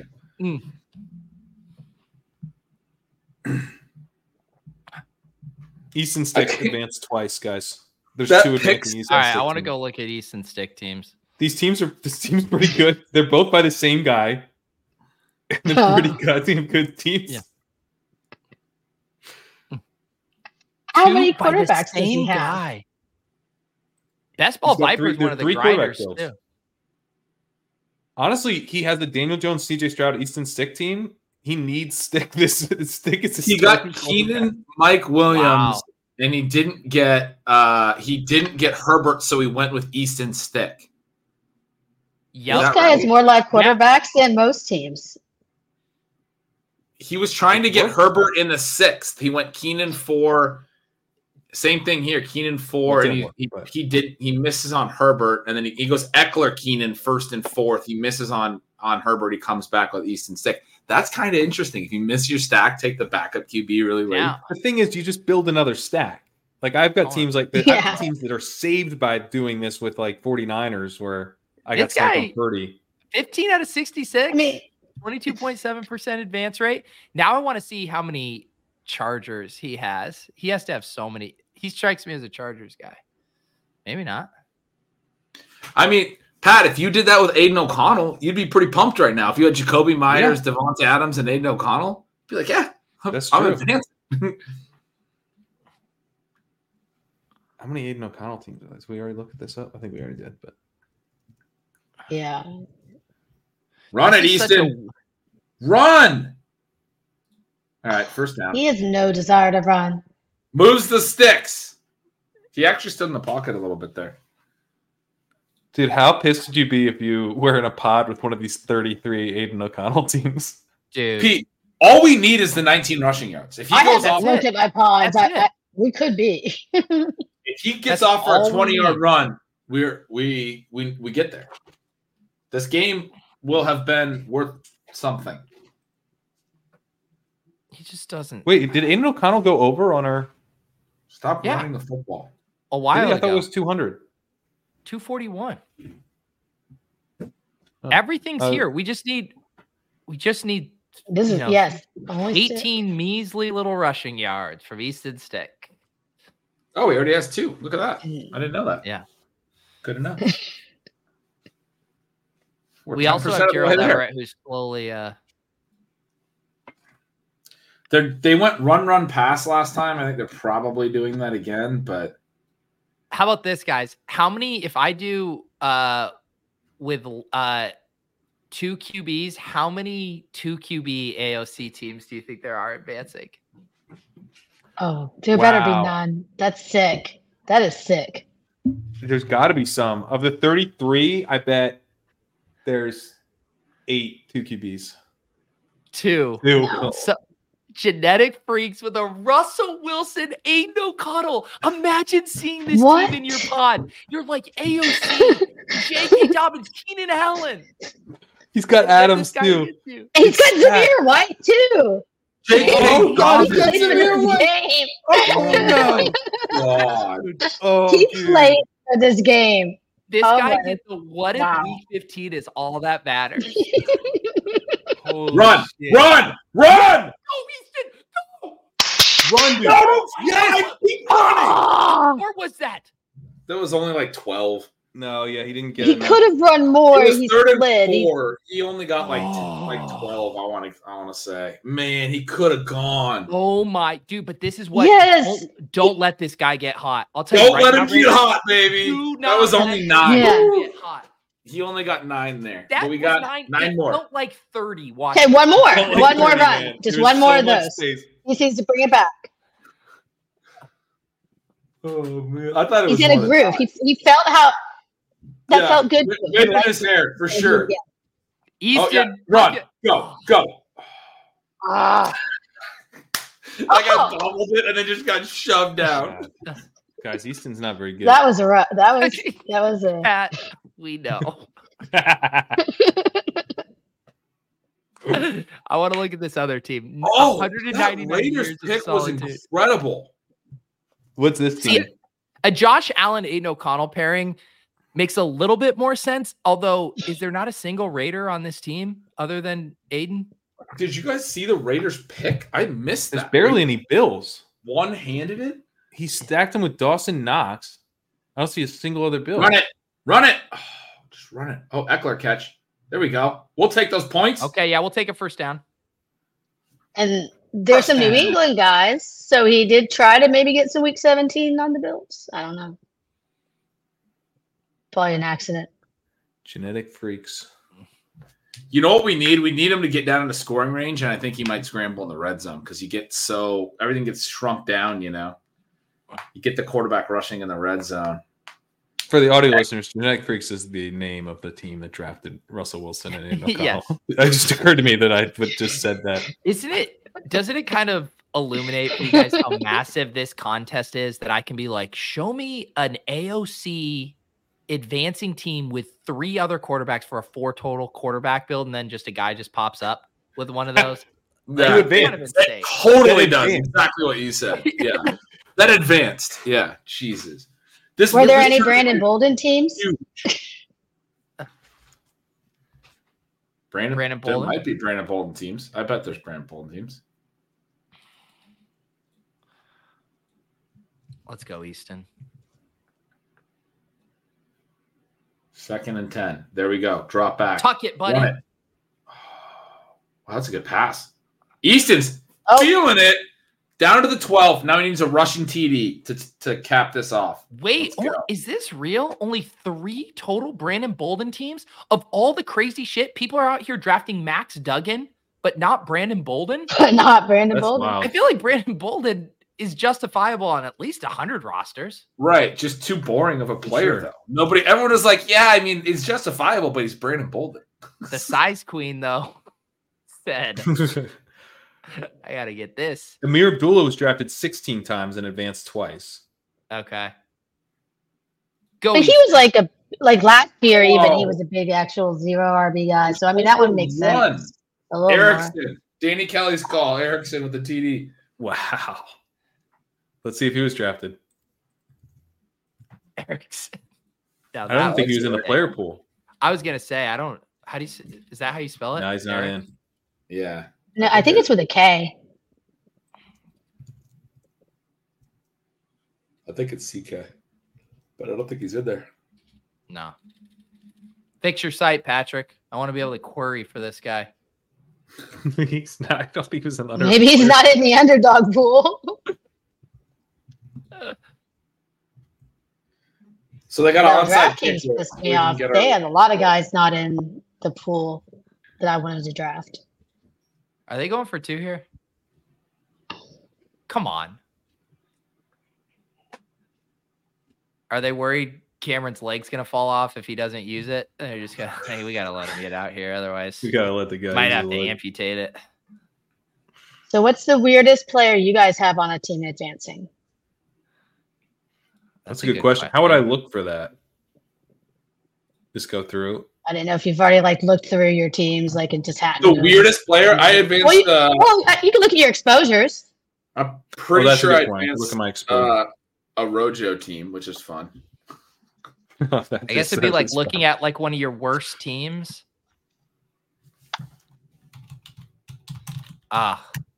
Geez, this team sucks.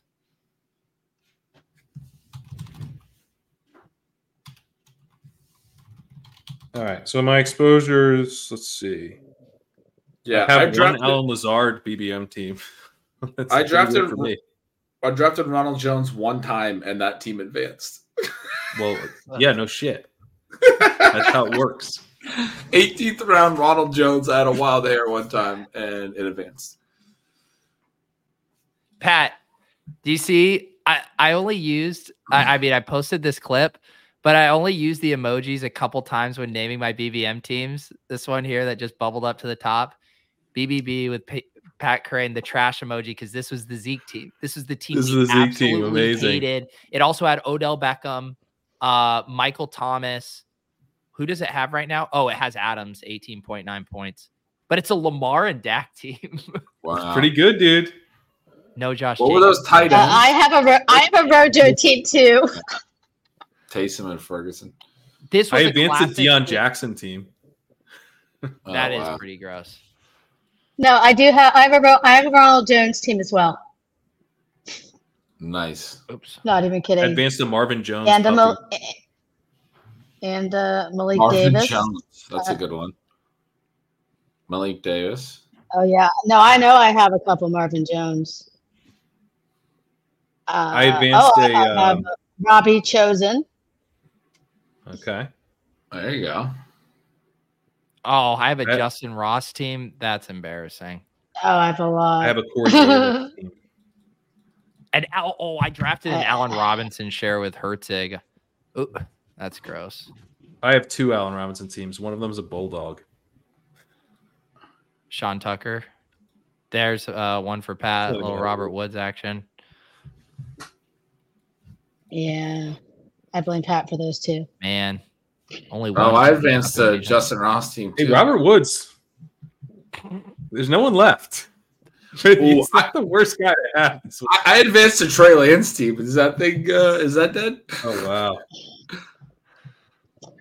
I know my DK ones were actually weirder. I was looking at those.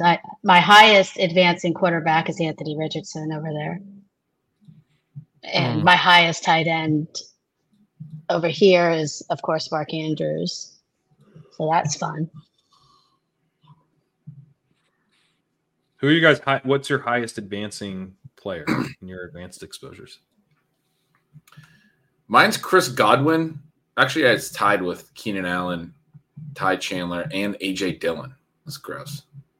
But I only have 18 teams. I only did 100 teams. So. My highest wide receiver is Marvin Mims, guys. I think mine is he's my second. My highest is Keenan Allen. Keenan Allen, then Marvin. My highest player is Warren. Nice. Is my highest. And then I have Warren, Keenan Allen, and Mostert, and Mims, A-Chain, and Mark Andrews are like my top 5 there, it looks like. So half of them are dead. Ayuk, Samuel Bateman, Allen, and Jay. No, yeah, I don't. Bateman's pretty close. Yeah.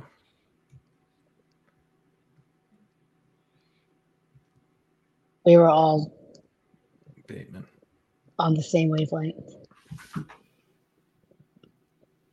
Oh, this game's still. Oh my God, there's still 8 minutes left in this game. You guys want to do another gauntlet draft? Yeah, sure. I haven't done any playoff yet, but sure. All right. I mean, I played plenty last year. Chasing team. Let's go. Here comes the punt. Chargers defenders are holding up the fist. 4th down. So I have no idea how ADP's been going, but so this will be really interesting.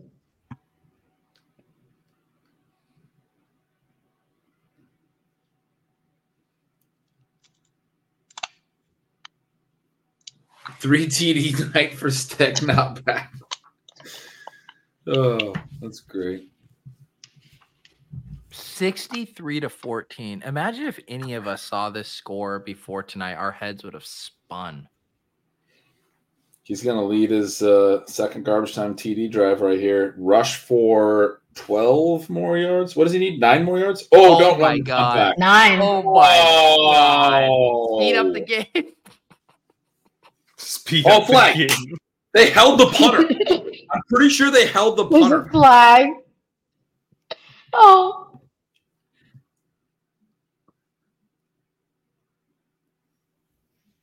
God.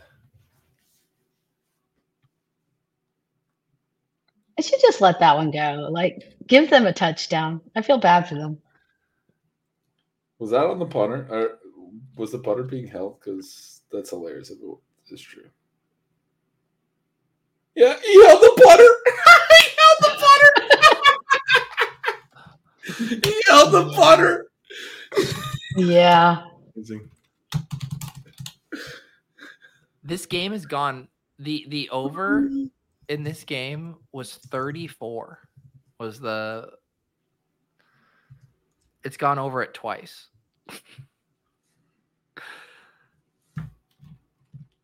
All right. McCaffrey, Lamb, Hurts. Maybe you could do a different part of the game tree here than Debo. You want to do like the Kelsey Mahomes thing? I mean, Yeah. how far can we push Mahomes? Yeah, we can grab Kelsey. Does he go Yeah, always in the we- second, or can we push him out to like the third? Or No. Well, you basically can, this room's pretty you can sharp. do what he's about to do, double tap the 49ers, or you can do Mahomes or do you? Hurts is I there, you wouldn't be can opposed try trying it. You want to take AJB and try to push him? he won't come back because you can pair him with the CMC guy, can pair up Mahomes. All right, And then I'll Mahomes trust you, I guess. All right. Just put the condom on. All right. So where does like Hurts and Dak go? Because like in case you passed it and did the other side, like I was gonna like we could have taken like Pollard or something, and then bet on like either Mahomes or Dak coming back. You got your punt returner taking it all the way to the house, and you hold the punter. He's like an open field. The punter's not running him down. You can just run to the sideline and get around him. What are you doing? Oh my God. So funny. He held the fucking punter. That was really obvious. I don't think I've ever seen a guy hold a punter. I was like, no. I don't think I've ever seen a holding call on the punter. I'm sure it's happened, but I can't remember it. That was hilarious. No, I don't remember it either. Sorry, what were you guys talking about? We started Kelsey Mahomes. Started Kelsey Mahomes. Yeah. There was a debate of maybe we could have tried to push Mahomes, but it's interesting. I wonder if he maybe would have come back.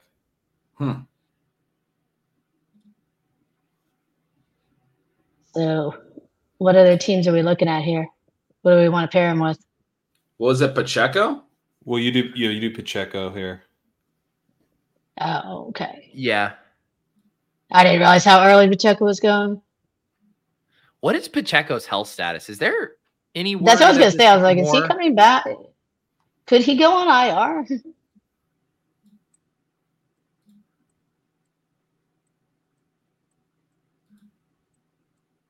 There's still 4 weeks of games, right? I mean, there's a long time until the first round of the playoff.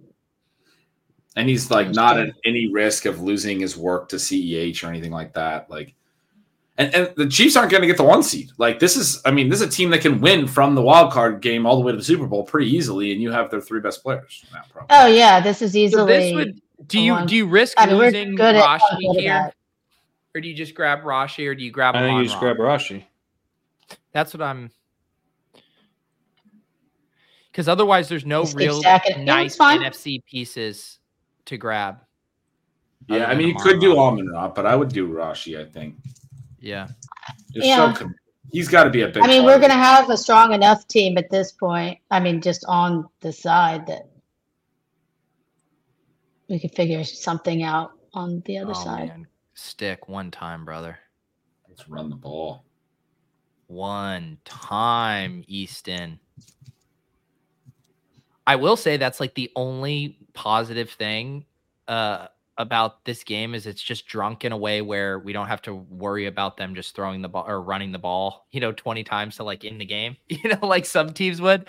They're just put them in shotgun. Come on, Easton, do it for the vibes, man.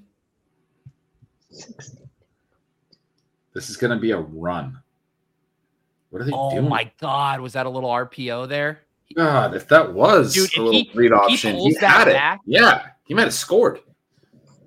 They should after they saw that. You think Kellen Moore's like, ooh, I got a play called dial up here. We're gonna make this 63-21. I'm telling you, there was no defender on the outside there. Easton was taking it to the house. That was a straight handoff, but if it would have been, he was ringing the bell there. All right, they're dialing it up again. Doing it again. They're doing the pull. Get it.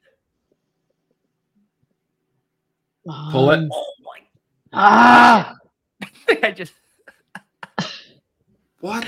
Dude, they're setting it up. Yeah, Kelly's like, all right, I'll just run to where you were gonna run. I mean, it's wide open. So what are we doing the NFC side? Yeah, we need. I was gonna say Ferg Daddy because there's other Dallas. Yeah, yeah, that's good. Yeah, is Cook still here? No, he won't. I like it. Yeah, let's. Of let's course go you down. like it. You're a Of huge course. we could get Dowdle, right? Dowdle's a good pick. Well, we don't. Go I mean, if we even need we don't really necessarily need a second running back, but we could. I mean, we could definitely. You wouldn't go with less than 2 running backs. It doesn't have to. I mean, I'm generally. Have you done any 2 running back teams? You normally 3. No, I do plenty of 2 running back teams. Yeah. Yeah, I do. I tend to stay on the lighter side. You know what you could also do? You could just grab McKinnon and just be like, we're just. Mm-hmm. I was going to say that before. I didn't want to. I was going to say, Yeah. Yeah, I was going to say we could double up on him. I just didn't know at the right point and didn't want to. It's different rounds, like you can have them ping pong weeks. Yeah. I mean, but we've seen them both be used in the same game before too. So what we need now is kind of a fringe NFC team that we can get some nice I points mean, from. David Montgomery, I was thinking about. Well, what seed? Where do we think Dallas? I'm trying to think. Somebody that won't run into Dallas early. Maybe. I mean, I think Green Bay's in right now. Like you could get if you want to. How fringe do you want to go? What do you mean? We don't need to get that Green fringe Bay's because pretty fringe. That's the Chiefs probably won't get the bye. If we had the 49ers or the what about Vikings? Vikings, maybe. I'm now wondering if we don't do we? I think Gallup should be a priority ad. On this I agree. team. What about Tolbert? Is Dowdle gone? Wait, David Montgomery has fallen. Actually, well, we could get Montgomery Laporta on this turn potentially. Well, yeah, I like that. Yeah, that's pretty nice. Yeah, if they're there. Oh, yeah. Laporta goes. That doesn't, but you could still do Montgomery Jameson. Yeah, you wanted to play that. I think Detroit's an interesting. I think we should also go Dowdle Gallup or something. Yeah, Dowdle. You think Dowdle over Montgomery? If we could go, we would have to go Montgomery, Dowdle, and then go. Well, they're a lot better chance to make the Super Bowl. Yeah, it's just a bet on the. I think, and then we could have later. We could have more. Yeah, I like Dowdle. Because we don't want to go 4 running backs, so we're kind of locked out of Dowdle. Why can't we go 4 running backs? Why wouldn't we go Jameson and Gallup? That makes sense. Jameson and Gallup makes 9, sense. 10. Basically, you don't. The way that roster construction breaks down is 4 running backs is really. you're kind of Yeah, tying your I hands understand. behind your back in terms of the combinations that you'll have later in the later rounds. Yeah. Because you only start one running back, you start 2 wide receivers. Yep. Yeah. I So think we do Yeah. Gallup here because even if you miss out on Jameson, a guy like Reynolds or Khalif Raymond is a decent out. Okay. Yep, I like that. Yeah. The But yeah, basically what you want you want to try to draft running backs that are going to go as late as possible, and that kind of you want all your players to go as late as possible. So that's one reason to do that. But the other is that you then, like the way the combinations work out, you don't want to lose. You don't want to end up losing running backs. But is it like a thing you can't do? When you're Because weak with wide receiver. Ferguson and Gallup and both of the Chiefs running backs and kind of playing that as a ping pong thing, like Dallas's running back Yeah. here feels like it actually makes sense. Is it that bad of a? I think this It's just might that be a you're spot gonna that be- it would make sense if we build that they went to the Super Bowl or made it really far. They could.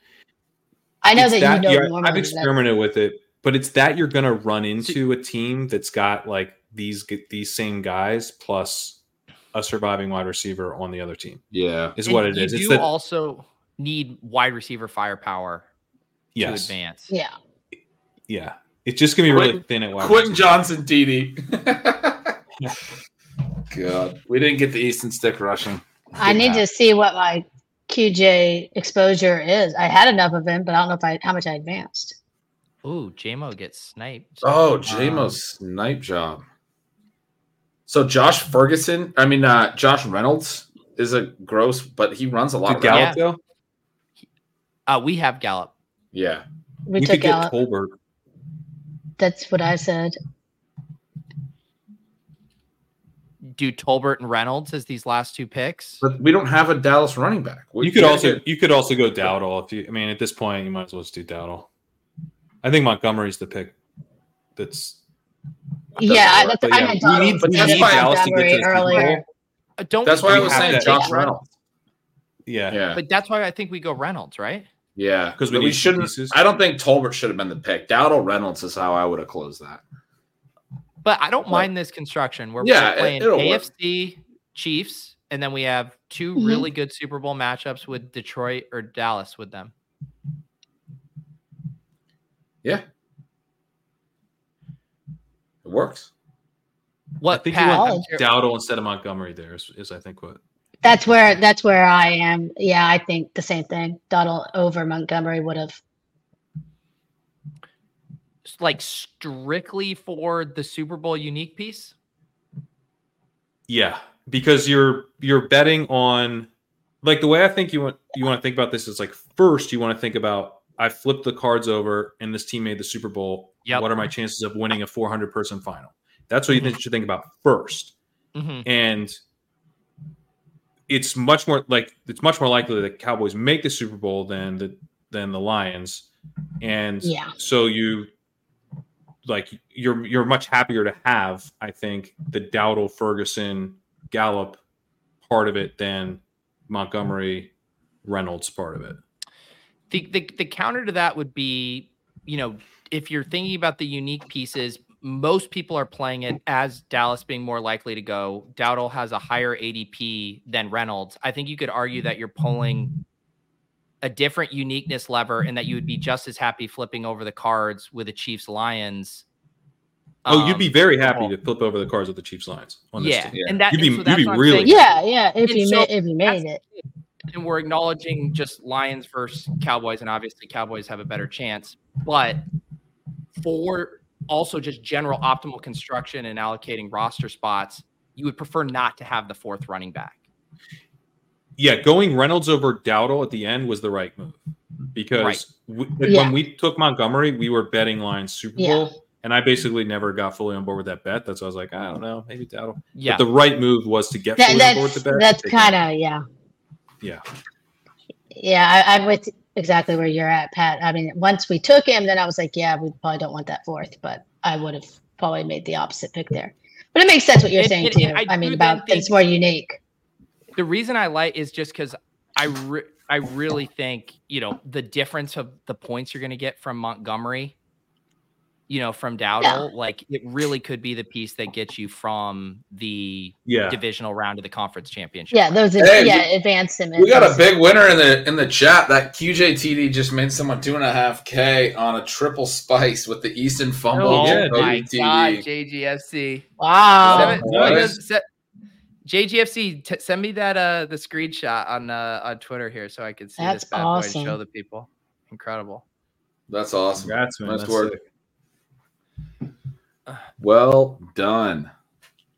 We should have just spiced it up with the game like this. Just gonna let spice, baby. Well, I mean, we thought there was a 35 over under. I didn't know it was gonna be a game like this. Spice it up.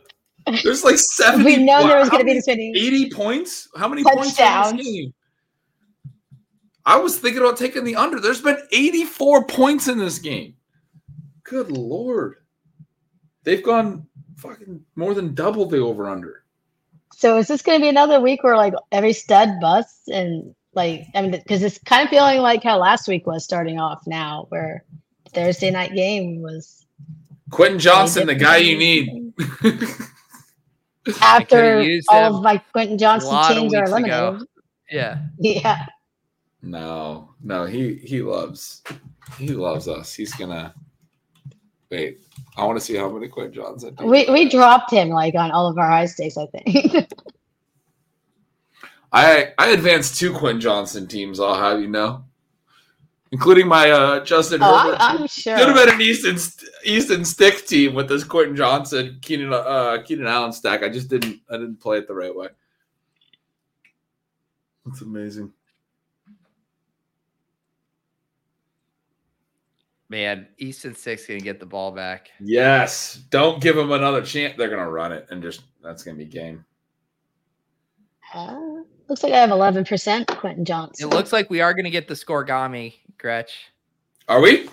Yeah, this game has a 99.57% chance of ending in a scoregami. Nice. 63-21.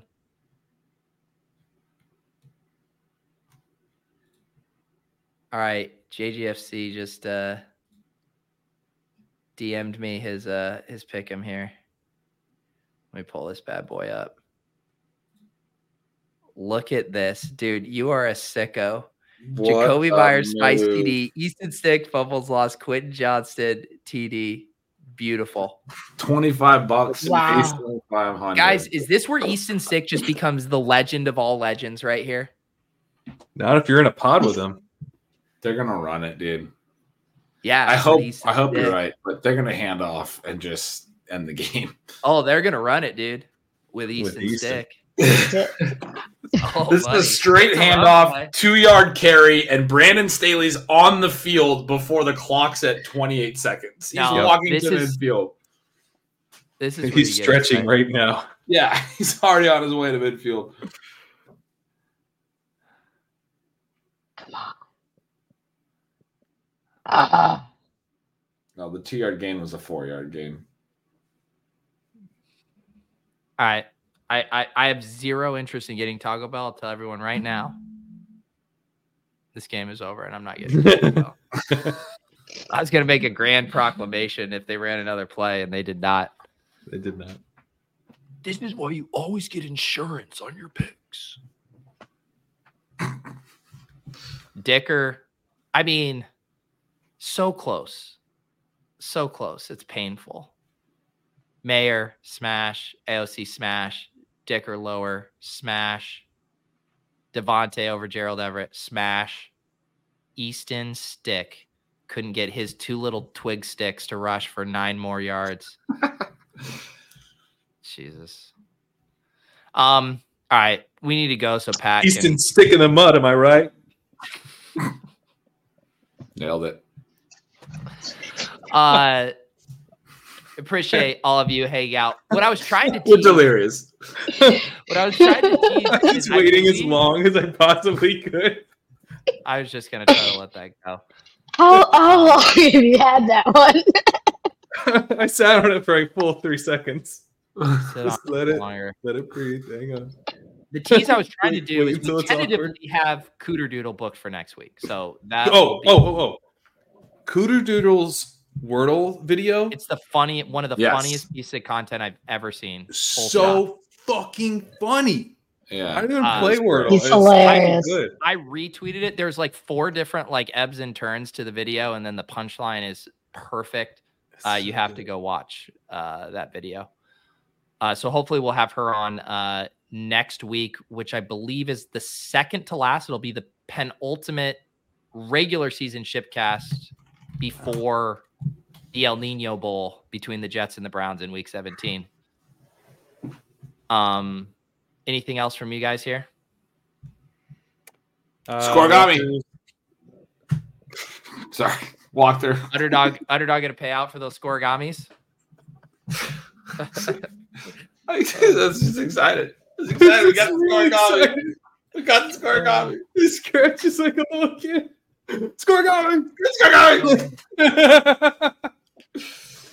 The walkthrough. The walkthrough is it'll be out a day later than usual because it's not done being written. But check out Sacrilegious's article on the site. If you're like, Pat, what the fuck are you talking about with combos? He explains it with math and stuff. So I would, and some cool charts. So I definitely recommend doing that. We're gonna have some more best ball playoff content for tomorrow on Legendary Upside. I'm also gonna be doing a Legendary Sickos episode with Eric Beinfor for the first time since the summer. So that'll be fun. Doing DFS MVP as usual with TJ Hernandez and John Daigle. So lots of pod content for you from me tomorrow. Also, you're going to be doing DFS After Dark with me on Saturday. That's right. I'm doing DFS After Dark with Pete. The walkthrough will hopefully have just been published right before we go on. Yeah, the walkthrough will be published before DFS After Dark. That is my promise to you. You know there's 3 games on Saturday, right? You got to get those. Yeah, I was just about to say, there's games Saturday. Pat, right? I'm telling you right now, for all of us, just prioritize the Sunday main slate. I don't need you writing about Jake Browning. Just fucking write about the main. It's not going to save me much more time. It's going to save me time. You're not going to get it. You're going to get it like an hour earlier tomorrow afternoon. Not perfect. Okay. Perfect. But that doesn't help me because I'm at work. So once it helps Steph out to it, but it doesn't help. Whatever. Just fix your site, Pat. All right. It's functioning fine. It's the guy running it.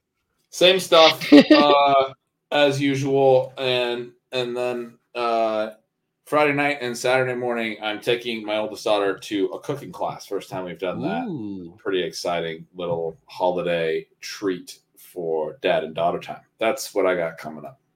Excited for. Yeah, nice. I hope my best ball teams will be heading to a James Cook class on Sunday. I tried. How did you lose the Eastern stick in the mud? How did you? I thought it couldn't go lower. Steph, anything you'd like to plug? Fabulous edition. I will have a write-up next week about all of our teams' performances, and they will be doing amazing. And I will be maybe writing about how Dak kicked the Bills' ass after this week. There you go. This is it's going to be an epic showdown. I've been told by lots of Bills fans they're running the table team of destiny. So would be hate if we had to lap up any of those tears on the timeline on Monday.